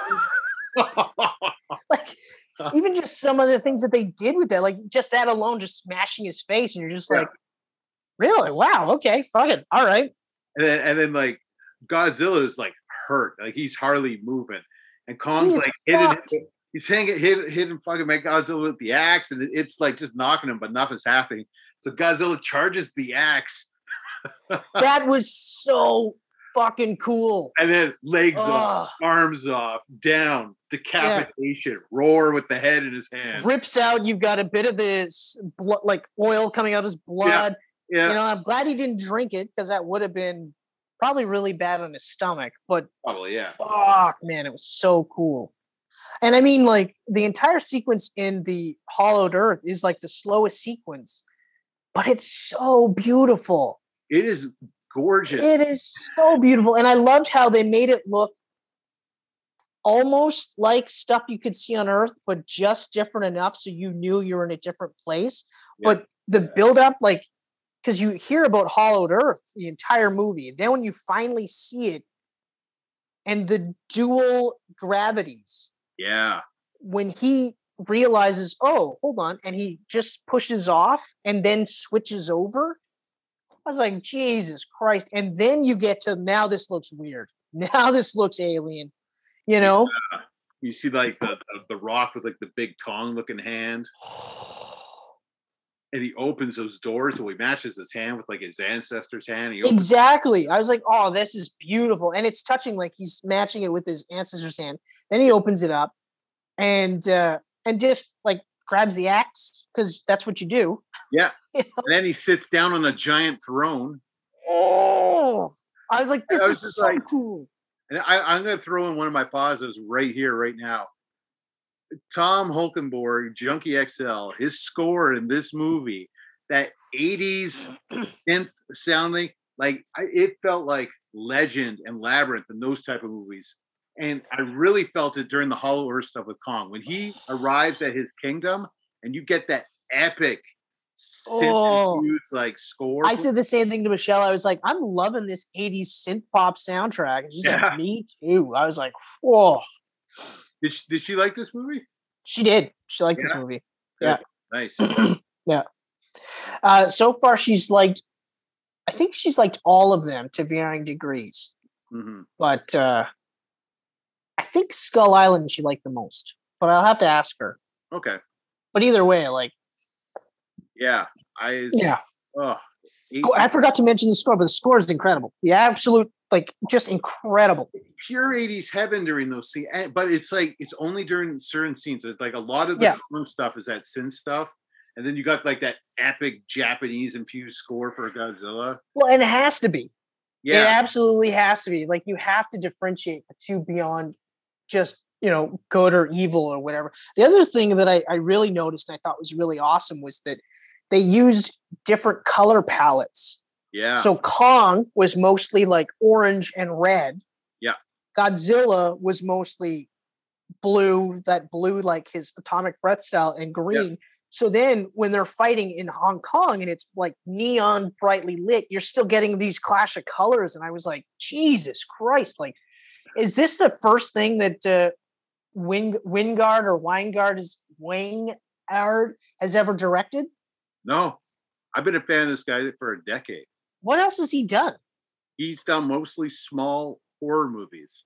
He did You're Next, The Guest, and The Guest is a very 80s style film. So I can see a lot of that in here.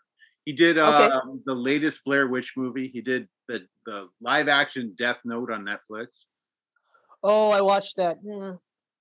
The only reason why I'm like, is because I also literally just watched the entire Death Note series. Yeah, I mean, it's very watered down and very American.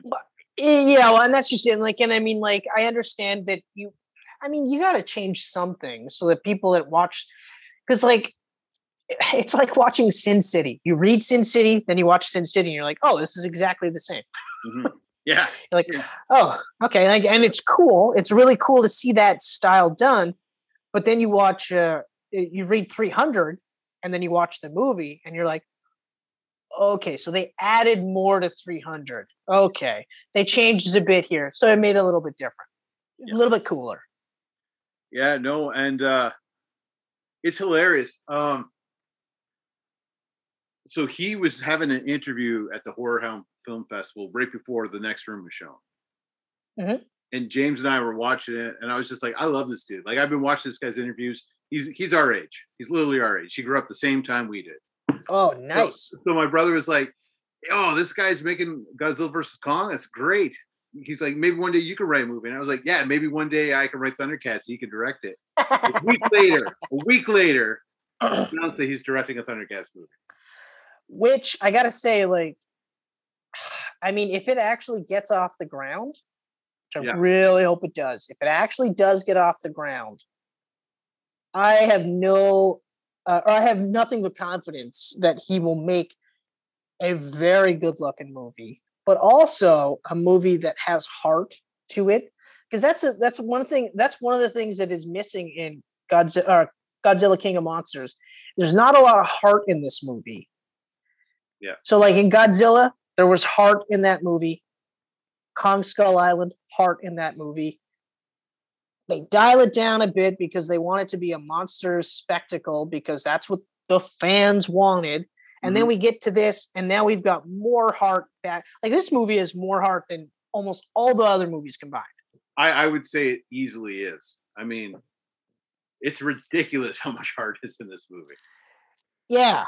Like, and okay, and just so we're clear, like, yes, I was shitting on Dr. Irene Andrews for a bit there, but like, I'm not trying to make it sound like I thought she was an evil person or whatever. I think it was more or less, she ultimately wanted to do the right thing. She just wasn't sure how to go about doing it and thought maybe this might be the best route.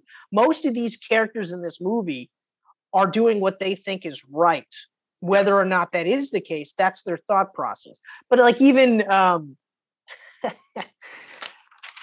actually refer to this guy as the Mexican Dermot Mulroney. So even Damian Bashir, Walter Simmons' character, he does really think he's doing the right thing. Like, he thinks it's in the best interest to rid the world of all the Titans. And you can see, yeah, that makes a lot of sense. But once Mechagodzilla is up and running and they have this thing controlled, that's where you see the switch. Yeah. And now you can go, okay, it's not just that. It's also power and money, you know? But even like his daughter was much like him. So she was in the same boat. We're going to do whatever we can to do what we said we were going to do. And that's it. And I'll give a fuck about everyone else. Right. Like, even trying to get like the energy sample so that they could upload it into Mechagodzilla. It was like, oh, you bitch, you bitch. I can't believe you did that. But she was the only character that the second she was introduced, I immediately went, she's going to die. She is not going to live. No. You know? Talk about Gia for a second. That young actress is incredible. Wow. She's hands down the best actress in this entire film. Best actor. 100%. Actor. Like 100%. I fully agree. Fully agree. I mean, she Her. goes through just like being a kid. Yeah. Being a deaf kid, but also being friends with a giant ape. Mm-hmm. And you feel for every step of the way. She wants Kong to be happy, so she tries to make him happy. And you're like, oh, that is the sweetest thing ever. She doesn't want Kong to get hurt, so she keeps that secret that Kong can actually speak with her. Yeah. You know? Out of respect for Kong, she keeps that secret. And you can feel for her when Kong's dying. Oh, God. Like, when it's heartbreaking. When she turns on the waterworks in this movie, like, you want to cry, too. When she says his heart's slowing, you're like, yeah. What? Oh, my God. Yeah. Just, like, the scenes of her happiness are just so heartwarming. And then it lights up the scene. The scenes of her fear, like when she puts her hand to the side of the boat and she feels Godzilla coming.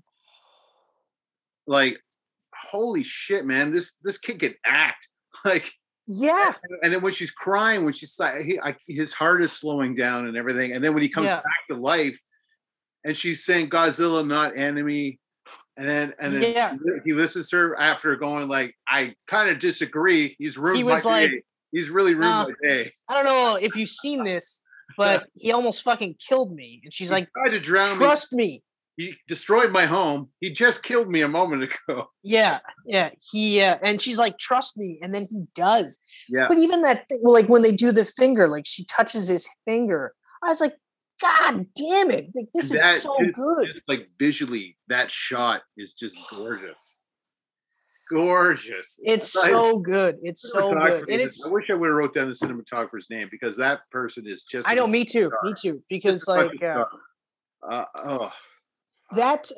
Kong, like the touching of the small hand to the big hand, that's like a staple of all the movies. Yeah. And they tried to do something similar in Skull Island, and it didn't work as well as I feel they would have liked, but that's fine. This was perfect. This was absolutely perfect. And I like that. Actually, I liked everything about her character. I liked everything about her relationship with Kong. Everything was just great. Like I said, like when you first see her and she's trying to cheer up Kong with the little stuffed animal thing, makeshift Kong that she made herself, I was like, Jesus Christ, this is adorable. like this is absolutely adorable. This is something I could see like Haley doing. Or sorry, Hazel. She could do that. Yeah. Hazel would be that person that's like, oh, you're not feeling well? Look what I made you. Ha ha ha. You know, and next thing you know, you're like, this is a sweet kid right here. This Hazel, I gotta tell you. Oh, I feel like a goof because I'm mixing together Huxley and Hazel. Hasley.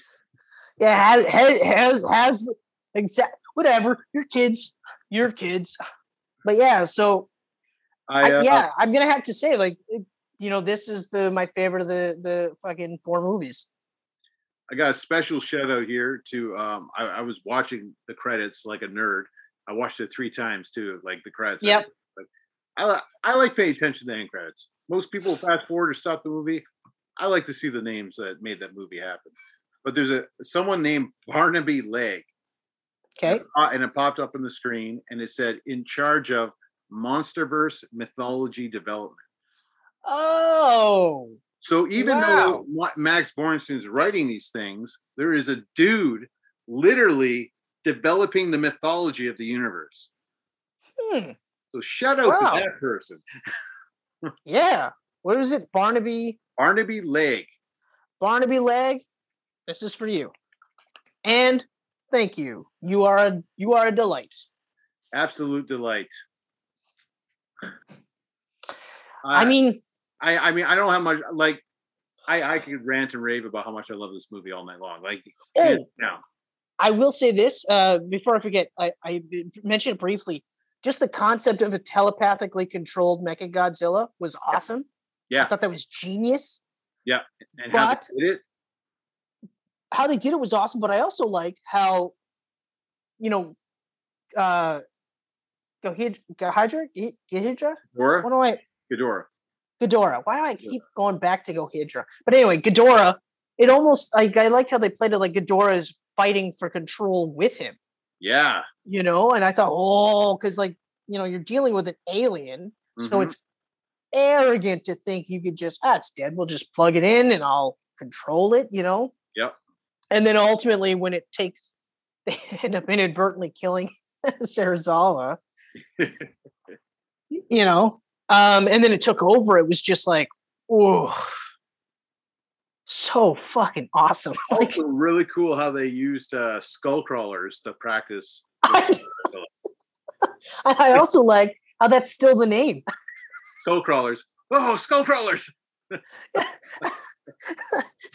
Like, they didn't come up with any other name, even though even he said, like, as soon as I say it out loud, I realize how stupid it sounds. You can call it whatever you want. Like, I like that that's the word that they kept using. Now that I think about it, I want to know what happened to him. Yeah. I mean, I know he got his beer and a hot dog and a ball game and he's back with his wife. I kind of want to see what the rest of his life turned out as. And how come none of his kids showed up in Monarch or anything else? Any of the kids. Why didn't Ford and L. Brody's kid from the first Godzilla?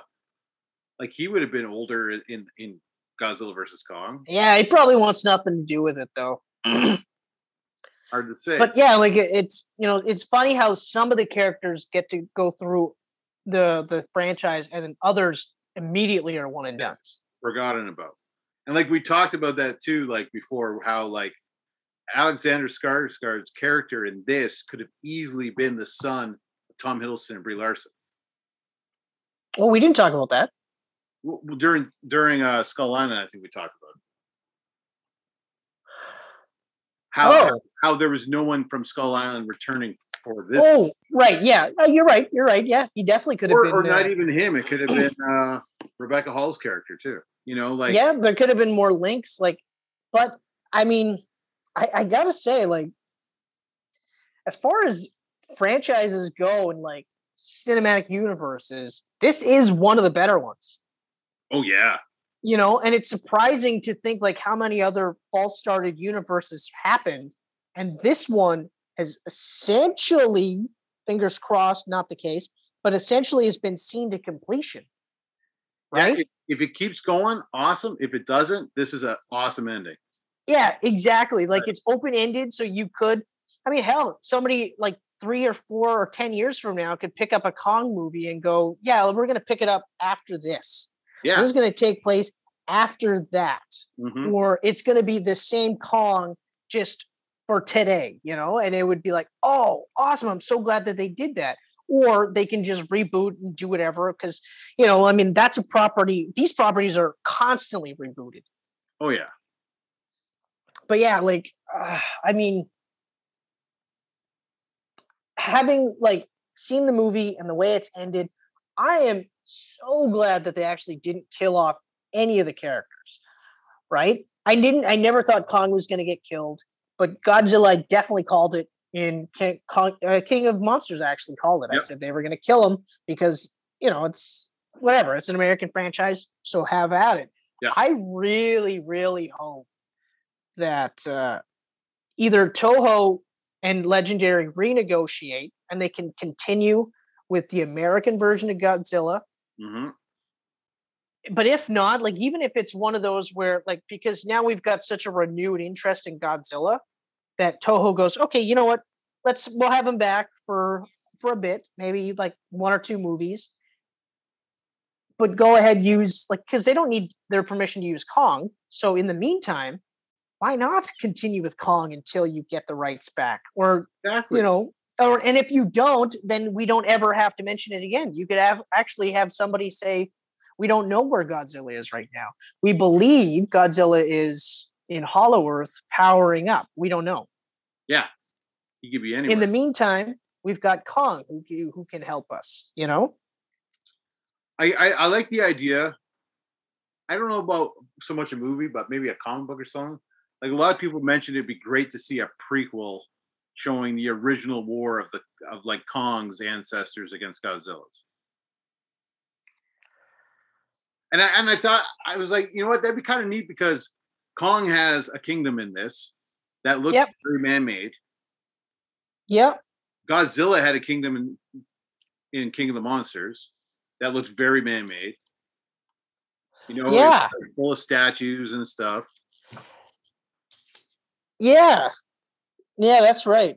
Yeah, it'd be It's interesting. weird that they went to the center of the earth for King of Monsters and didn't find Hollow Earth, though. Is that weird? I just thought of that now. Yeah, they kind of got sucked in, eh? Like, I guess maybe they were in Hollow Earth, but it was all underwater. Or maybe it wasn't Hollow Earth. Or maybe not. Maybe it was just a trench on the edge of Hollow Earth or something. Yeah, like maybe it was just where, that particular spot where he could level up, so to speak, heal up. But yeah, the real Hollow Earth was below that, and he just didn't go there. Yeah. Yeah. Oh. But yeah, no, like some of the stuff with prequels would be cool, or like movies in between would be kind of neat. I'm actually now more intrigued by the Netflix Skull Island cartoon that's coming out. Me too. Especially after watching the Pacific Rim cartoon they put together with Legendary. Like, oh yeah, I've watched it 3 times. You've watched that one, but you haven't watched anything else that I've suggested to you. I love Pacific. You know what? You can just tell me. You know what, Chris? I appreciate the suggestion, but I'm never going to check out Young Justice. I'm never going to check out Voltron. I'm never going to check out She-Ra. I'm never going to check out anything else that you suggest in the next 2 or 3 months, if not longer. Okay. And then I'll go, okay, I'll stop bringing it up. Okay. Young Justice, I do want to watch. Voltron and She-Ra. Voltron and She-Ra, I've never been interested in. They're on my list. My Netflix list is huge, man, but I don't know if I'll ever watch everything on. So overall, I would have to say this is 4.5 Chris heads out of 5. I'm actually, you know what, I got to say, I'm going to give this a full 5 Chris heads, because even those dislikes, they did really nothing to take me out of the movie aside from the security aspects. Yeah. Or the lack thereof. Other than that, like, it bothered me more in King of Monsters, just because, like, she was such a focal point of the plot. Yeah. So, but it wasn't just the lack of security. It was also like she's bulletproof, like Godzilla proof, Ghidorah proof. Like there's nothing that can take her down ever, right? So at least they didn't do that much. Like they dialed that back down and was just and it was more of a growth of character for her. So at least, there's positives to that, right? For sure. And it was well acted, and there were scenes that were kind of funny. Like it wasn't like, oh Jesus, but yeah. So I'd actually, I'd have to give this 5 Chris heads, which means it for sure bumps Godzilla, for sure. I mean, Godzilla versus Kong, then it's fucking Godzilla right there, and then Skull Island like right underneath. Yeah, and then King of Monsters, and that is my exact order as well. Yeah. Well, I mean, sometimes you get it right, Ken. Sometimes you get it right. Sometimes you get it right. Oh. Yeah, when you agree with me, you're right. When you don't, you're wrong. I'm happy this movie lived up to the hype that I created in my own mind for it. Yeah, I'm also happy that, like, while it did follow a pretty stereotypical plot in the sense that they fight, then they team up, and then they go their separate ways. Mm-hmm. None of it felt cliched. No. Like you said too, like this was the shortest runtime of all the movies, and yet it didn't feel rushed. It didn't feel jammed packed. Yeah. I would say it had probably about kind of the same amount of plots that, well, King of Monsters probably had the most, but it had one of the more plot heavies, like different plots to it. Yeah. None of it felt jammed in. They all felt, aside from the side plot, the one side plot with Millie Bobby Brown, all felt like they added to the story. But even then, like when I rewatched this movie, I'm not going to fast forward those scenes. So yeah, this is a largely perfect movie. Yeah. Yeah. I I'm so happy that this movie is #1 during the pandemic. I'm happy that it's #1 during the And pandemic. I hope I'm happy it's also boosted subscriptions and like watching for HBO Max. Like Justice League smashed it. They did a hell of a job smashing it. But Godzilla versus Kong went, yeah, we'll see you and raise you this number. Mm-hmm. You know, like they beat him on every metric for this. And I was like, that is incredible. I can only hope that Toho looks at these numbers and goes, yeah, maybe we got a good thing going with Legendary. Yeah, because I mean, they can still do their own stuff because they did Shin Godzilla right after the 2014 Godzilla. Exactly. So like they can do their own stuff, you know, and I mean, and if they're going to continue with that Shin Godzilla style, they don't have anything to worry about because they stand both like on their own 2 feet. Like they're both separate entities. You're not going to watch Shin Godzilla and be like, oh, where's Bryan Cranston? I don't understand why he's not in this movie. You're not going to say that because you're going to go, good God, now that's a scary Godzilla. Yeah. Like, you know what I mean? And like, you're not going to be like, and in real life, you're not going to see Godzilla and go, oh yeah, no, that's the protector of Earth. That's fine. You're going to be like, get the fuck out of my way. I got to get away from that thing. Oh, it's Earth's protector. I don't care. I shit my pants. I have to run. Yeah. I love this movie. I love it. Oh, it's so good. It's so good. I can't wait to physically own it. In fact, March has been fucking incredible between this and Zack Snyder's Justice League. Yeah. And everything else. Pacific Rim, Invincible, Falcon and the Winter Soldier. March has been the greatest month ever. This has been a great month for watching shit. Like, I mean, I have not missed an episode for Invincible or Falcon and the Winter Soldier. Like, I'm like, fuck. I watch them Friday nights. Hold on. No, Invincible I watch Saturday. But either way, like, I don't miss a weekend. I don't need to play catch up. I'm loving both shows. Invincible, I got to say, I'm loving more, just a bit more than Falcon and the Winter Soldier. Mm-hmm. Although, I mean, they're both heating up really nicely. Oh, yeah. The ending of the last Falcon and Winter Soldier definitely had me go, wow. But yeah, Invincible, every freaking episode, and I've been a fan since like issue 1. it is surprising me. Like they've changed, not so much changed, but they've altered the storyline direct, like the way the story plays out. Things that happen 100 issues from now are happening now, and things that happen now haven't happened yet. So it's keeping me on my toes, which is great to hear. Like for me, it's great to hear. Battle Beast. Oh God, I love seeing Battle Beast in action. Oh, and even the way he spoke too. Like I loved how it was just this pretentious prick who's just like, oh, you've ruined my day. Yeah. Oh my God. It's so good.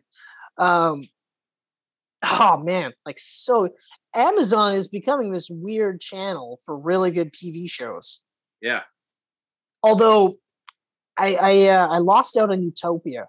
That one we watched and then stopped watching, and I don't even really care to continue.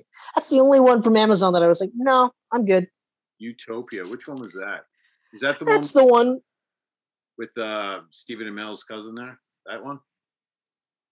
No. The Utopia is the one with Dwight. Sorry, not Dwight, but he might as well be Dwight. Rainn Wilson.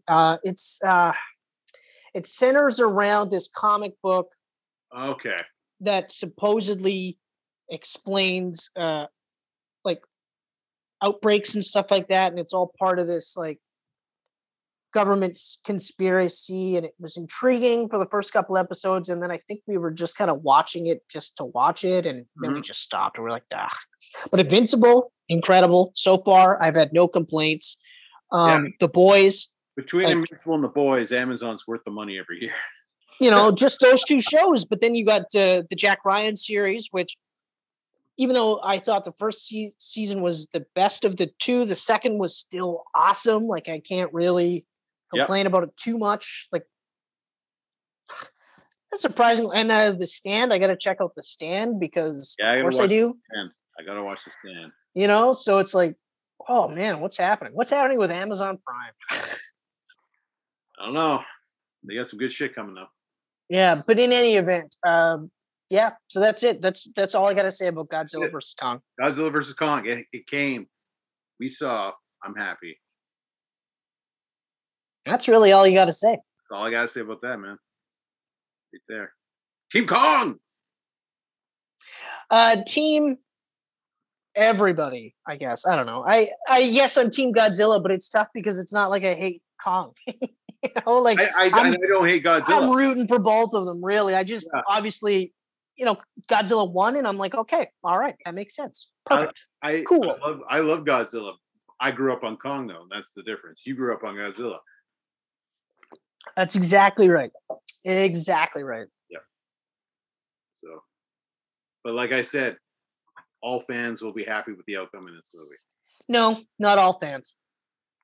All fans that are not stupid will be happy with the outcome in this movie. Yeah. I never thought I'd actually have to say this. I really never thought I'd actually have to say this. But I do. I have to say this. I feel like I have to say this anyway. All right. Everything is that we're talking about is fiction. Okay? So, like we mentioned, Falcon and the Winter Soldier. Okay. Mm-hmm. So Anthony Mackie isn't really the Falcon. He doesn't really fly. What? Okay. I know. His real name is Anthony Mackie, and he is a normal human being. Okay. Probably one of the more positive human beings on this planet, but he's a normal human being. When you see him flying, that's largely CGI or wire works. But I'm going to go ahead and say it's 99% CGI. So he's not even really flying. Okay. So none of that is real. Now, hold on. I'm not done yet. Bucky's real, right? Sebastian Stan.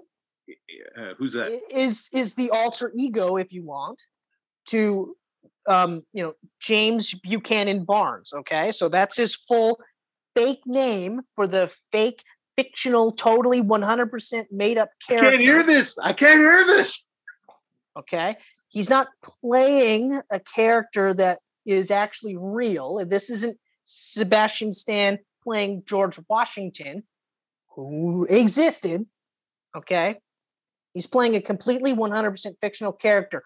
And hold on, before I'm finished, Wyatt Russell, who plays, another 100% completely fictional character, John Walker, who in the show is Captain America. He will eventually become U.S. agent if they don't kill him off. It's 100% fake. So giving death threats to any of those people or any of the people that play or that are actors or musicians and they do things that you don't like, telling them to kill themselves, death threats. Are you fans or do you just live to hate? That's my question. Okay. Oh, here's before I forget, Chris Evans.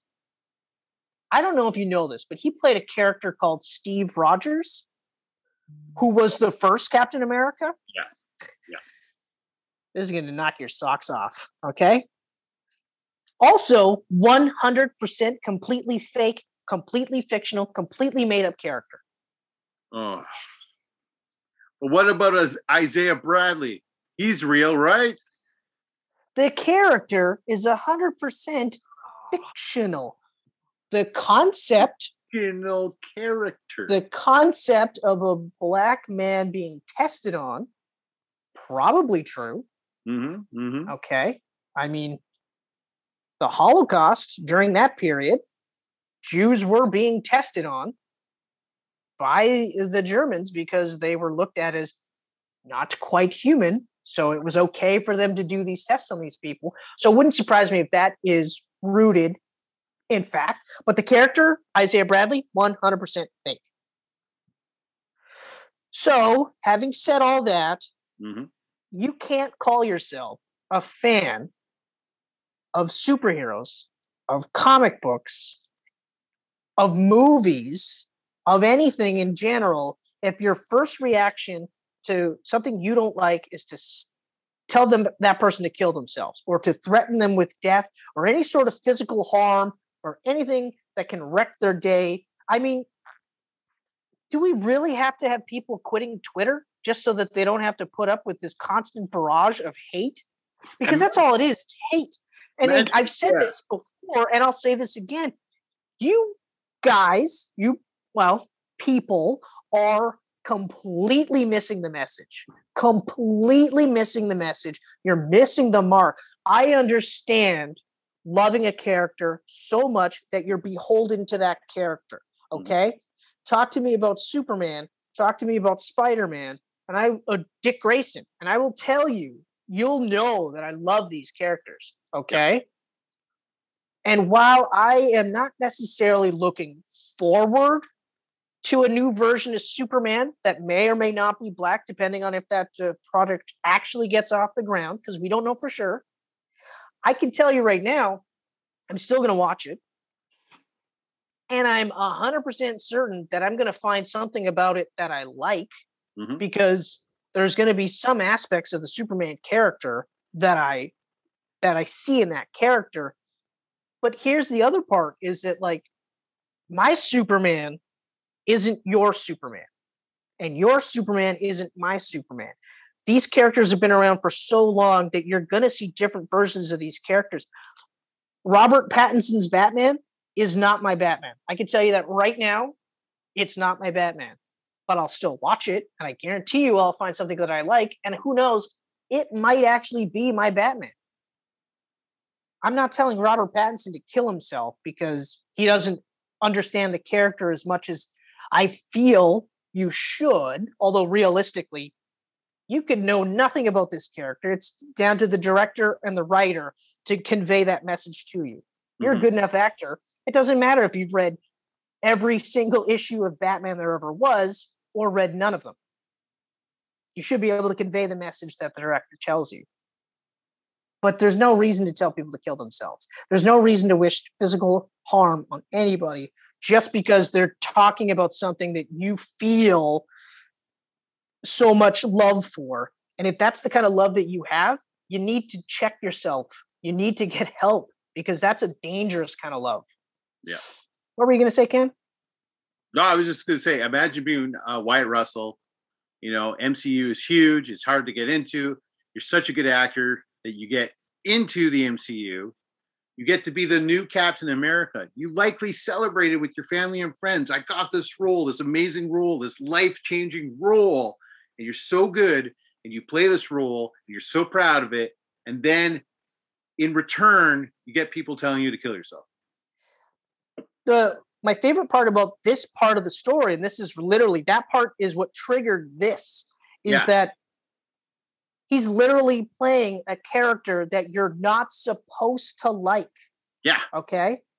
I mean, when they introduce him, you're supposed to go, oh, he was a good soldier. He seems like a good guy, you know? He's got his best friend. He brought his best friend with him to help him with this. He didn't have to do that, but he did that, you know? He's got a girlfriend as well. Like, you know, he's surrounded by good people. He seems like a good person. The difference is that Steve Rogers was a good man. John Walker is a good soldier. Yeah. You're not supposed to like him. So they're doing exactly what they should be doing. But you guys are making it a whole hell of a lot worse. Yep. It's frightening, some of the stuff that I'm seeing.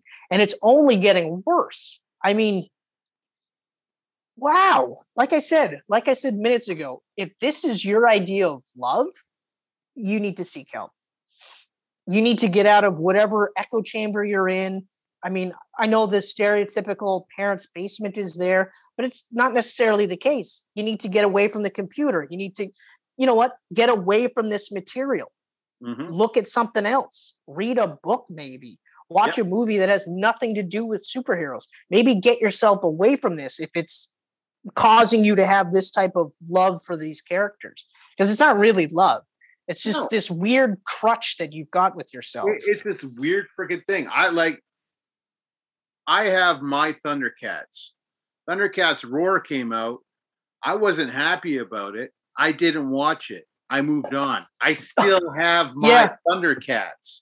That's right. That's right. Amazing Spider-Man. One More Day happened. I'm not down with that. Guess what? I stopped reading Spider-Man. I still have my Spider-Man comics to read. I still have Exactly. It's that's how, if there's something you don't like, that's what you do.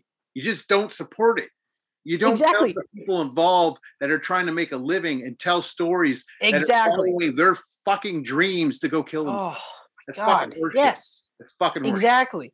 And it makes me as an aspiring writer and an aspiring creator question whether I actually want to follow my own dreams, because I'm going to have to probably deal with this garbage somewhere down the road. Exactly. It's not enough that you don't like it. Okay, but like you said, don't support it. But also don't jump on people that like it. You know?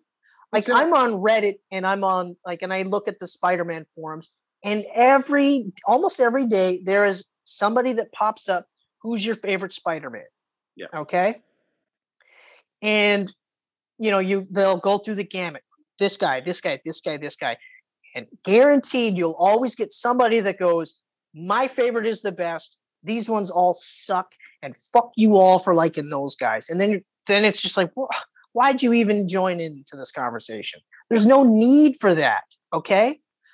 I have said plenty of times, okay, I want more people to be into this medium, specifically comic books or superheroes. And I don't care. The older I get, the less I care about how they got into it. Yeah. Okay. Because this gatekeeping that we're doing doesn't help anybody. It harms us all. So I caught myself gatekeeping. I met a girl when I worked at Power Center, and she said, "Oh, I love those Marvel movies." And I said, "Oh, did you read the comic books?" And she said, "No."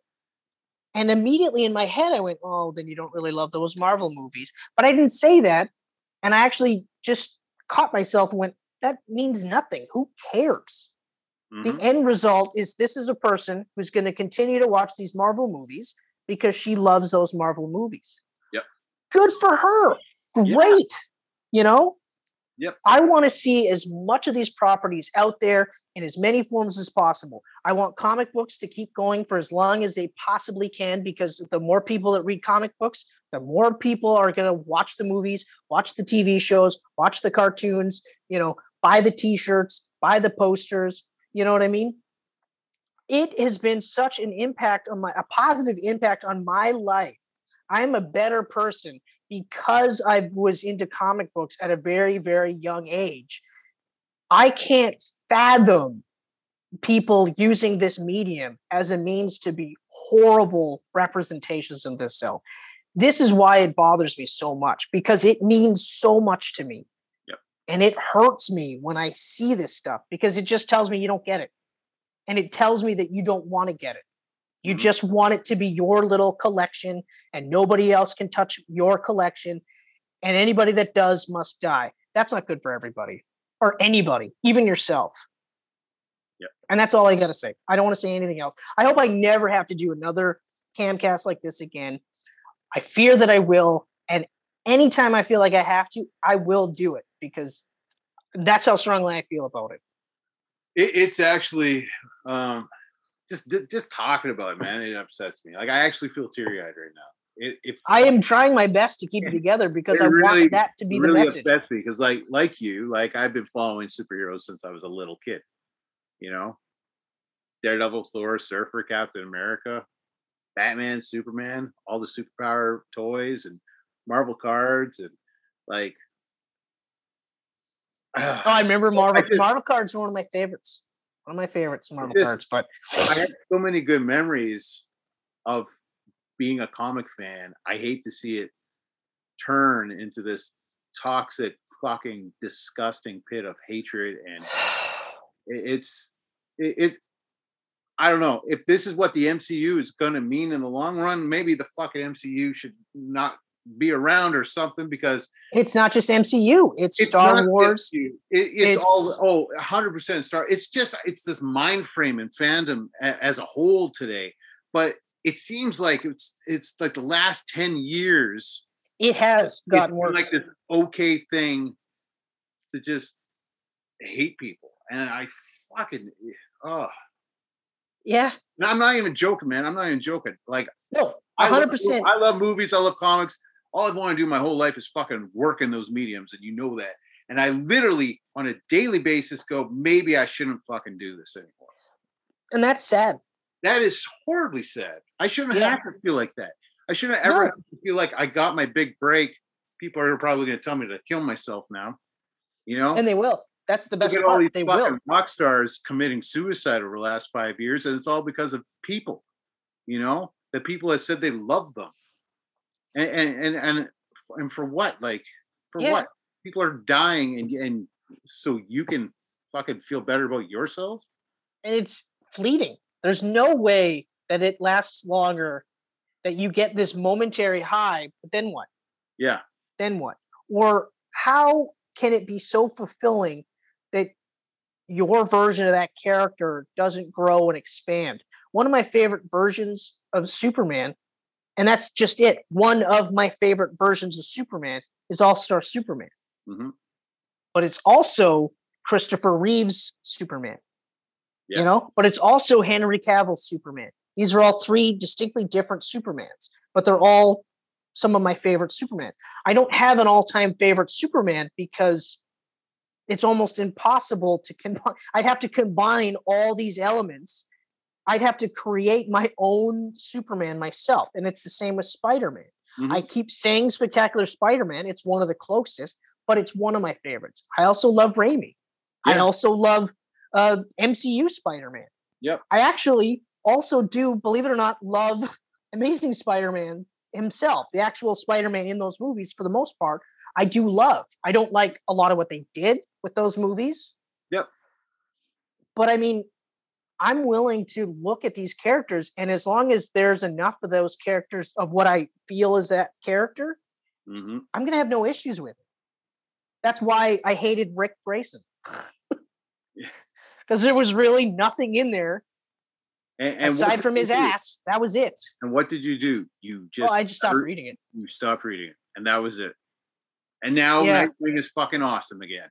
And now you can read it again. And it's so awesome. Like, it's so awesome. Who cares? You took a break for a few years from the character. He's not going to ever go away.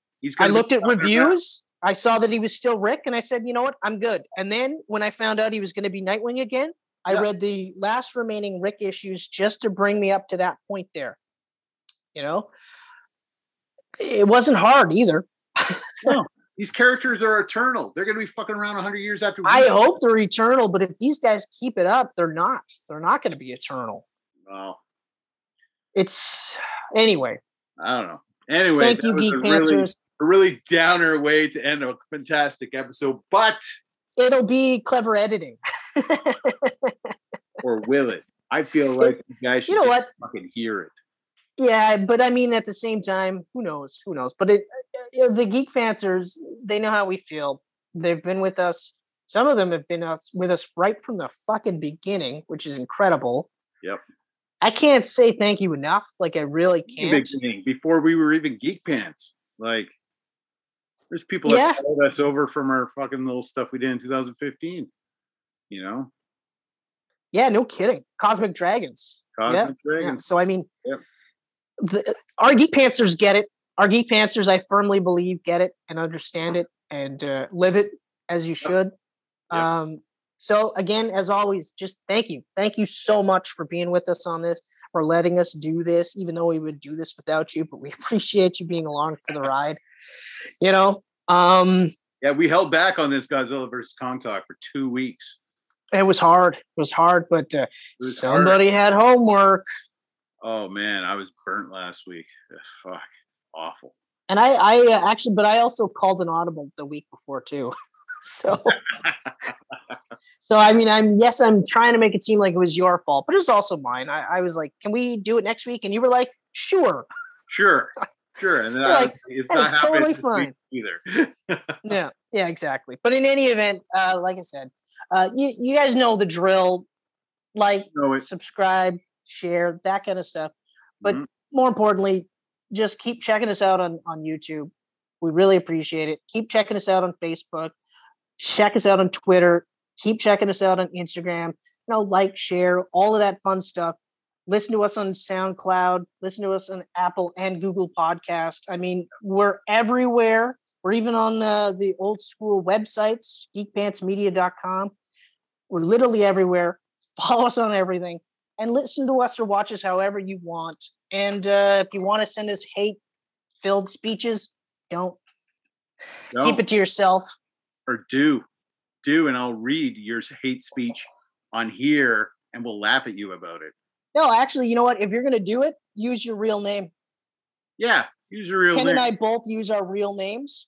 We don't use usernames when we're on this. We use our real names. And if you're going to spew hate, you need to be a man or a woman and use your full name. Yep. Don't hide behind Angry Jerker 45 because it's easier to do that. Yep. Cyber Monkey Dung. Yeah, that's actually not a bad one. Cyber Monkey Dung. It's very fitting, actually, considering we talked about Godzilla versus Kong. Team Kong. Yep, Team Kong. Team both, actually. I mean, really. I Godzilla. Yeah, he's my favorite. Between the two, he's my favorite. So Team Godzilla. But considering the two of us were on opposite sides of this, we got along pretty good. We did pretty well, my friend. We did pretty well. As always, Geek Pantsers, catch you later. Thank you very much.